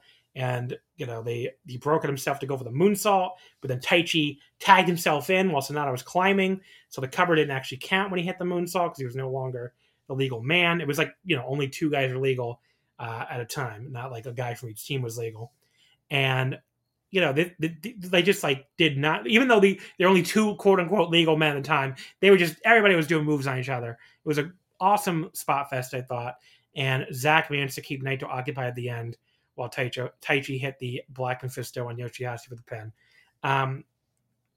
Some of the three-way tropes and stuff like that limit it, but I thought the Taichi blind tag spot was really clever, and I went like 4 stars on this. I had quite a blast with it, but I also just like everyone in this match a lot, so I could see people being lower on it than me. But these are 6 guys I like quite a bit, so I had a good time. Yeah, I thought this was fun. I couldn't get really into it because I wasn't really sure why this was a 3-way tag match.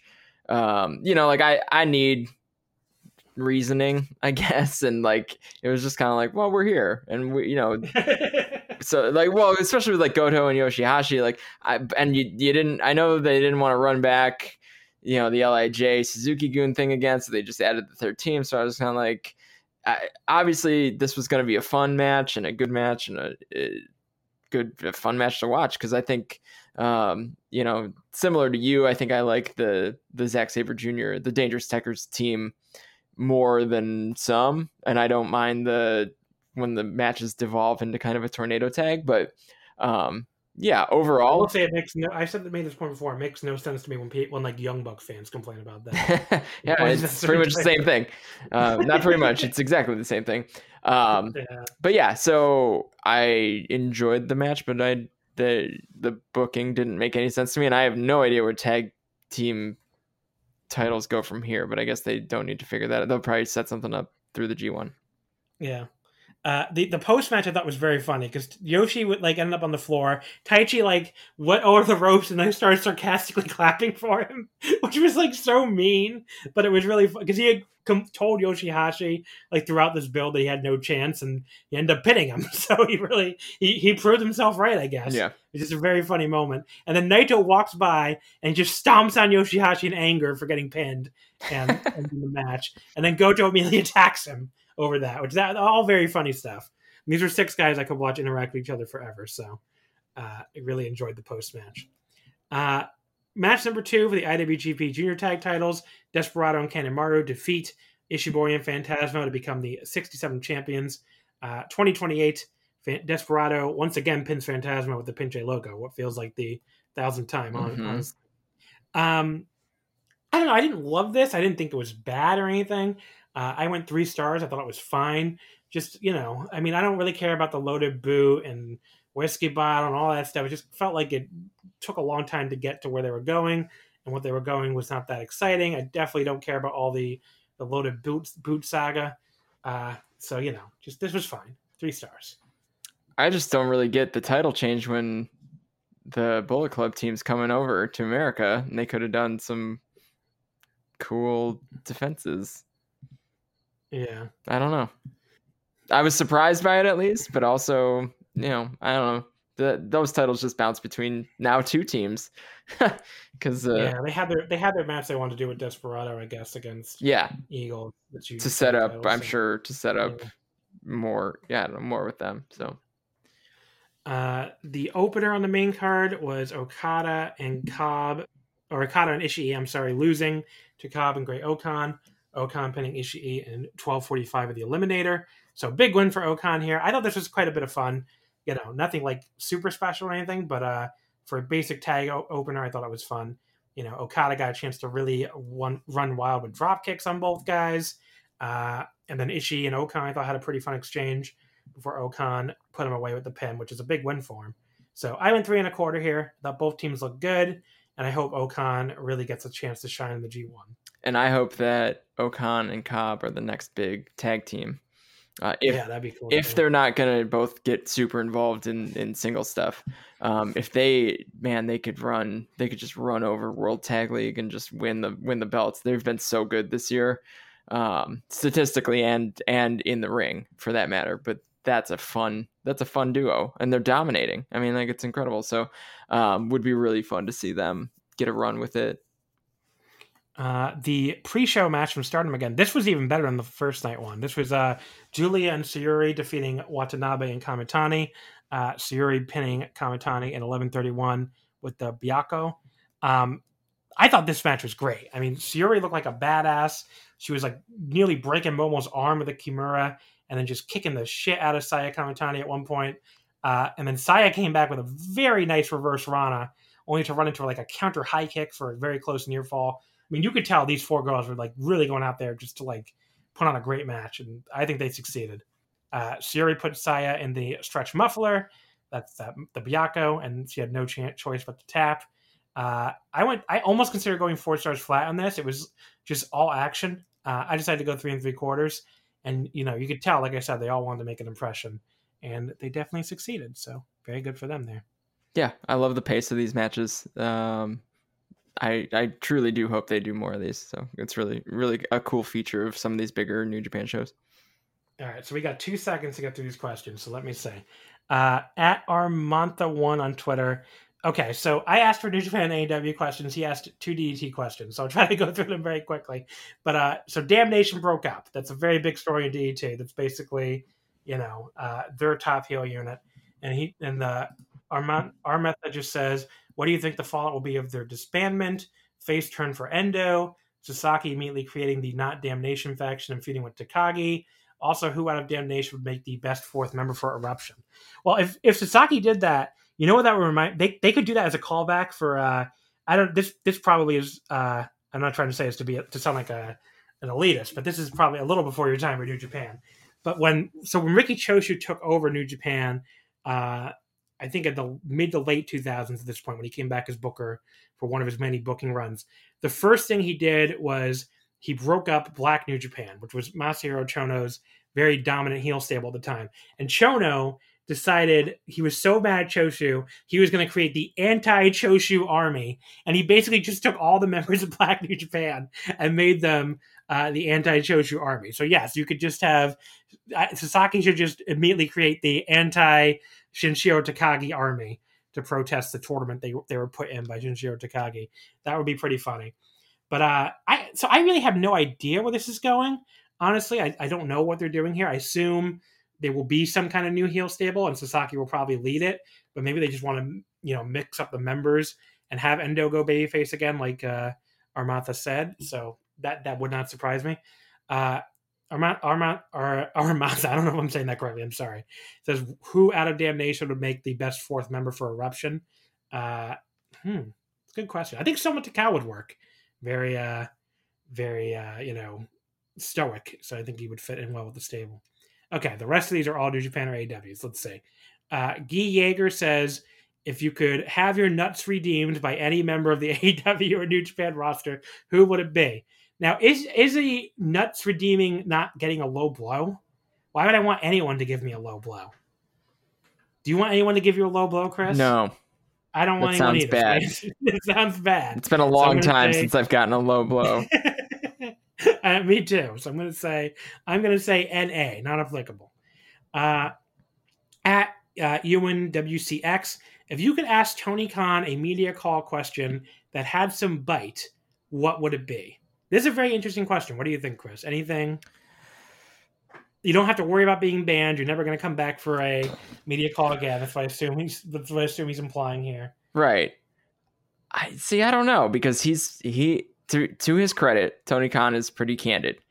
And he's also just very good at answering those media call questions. Although if you call the AT&T shuttle Midgard Belt, he's going to be very upset. Don't do that.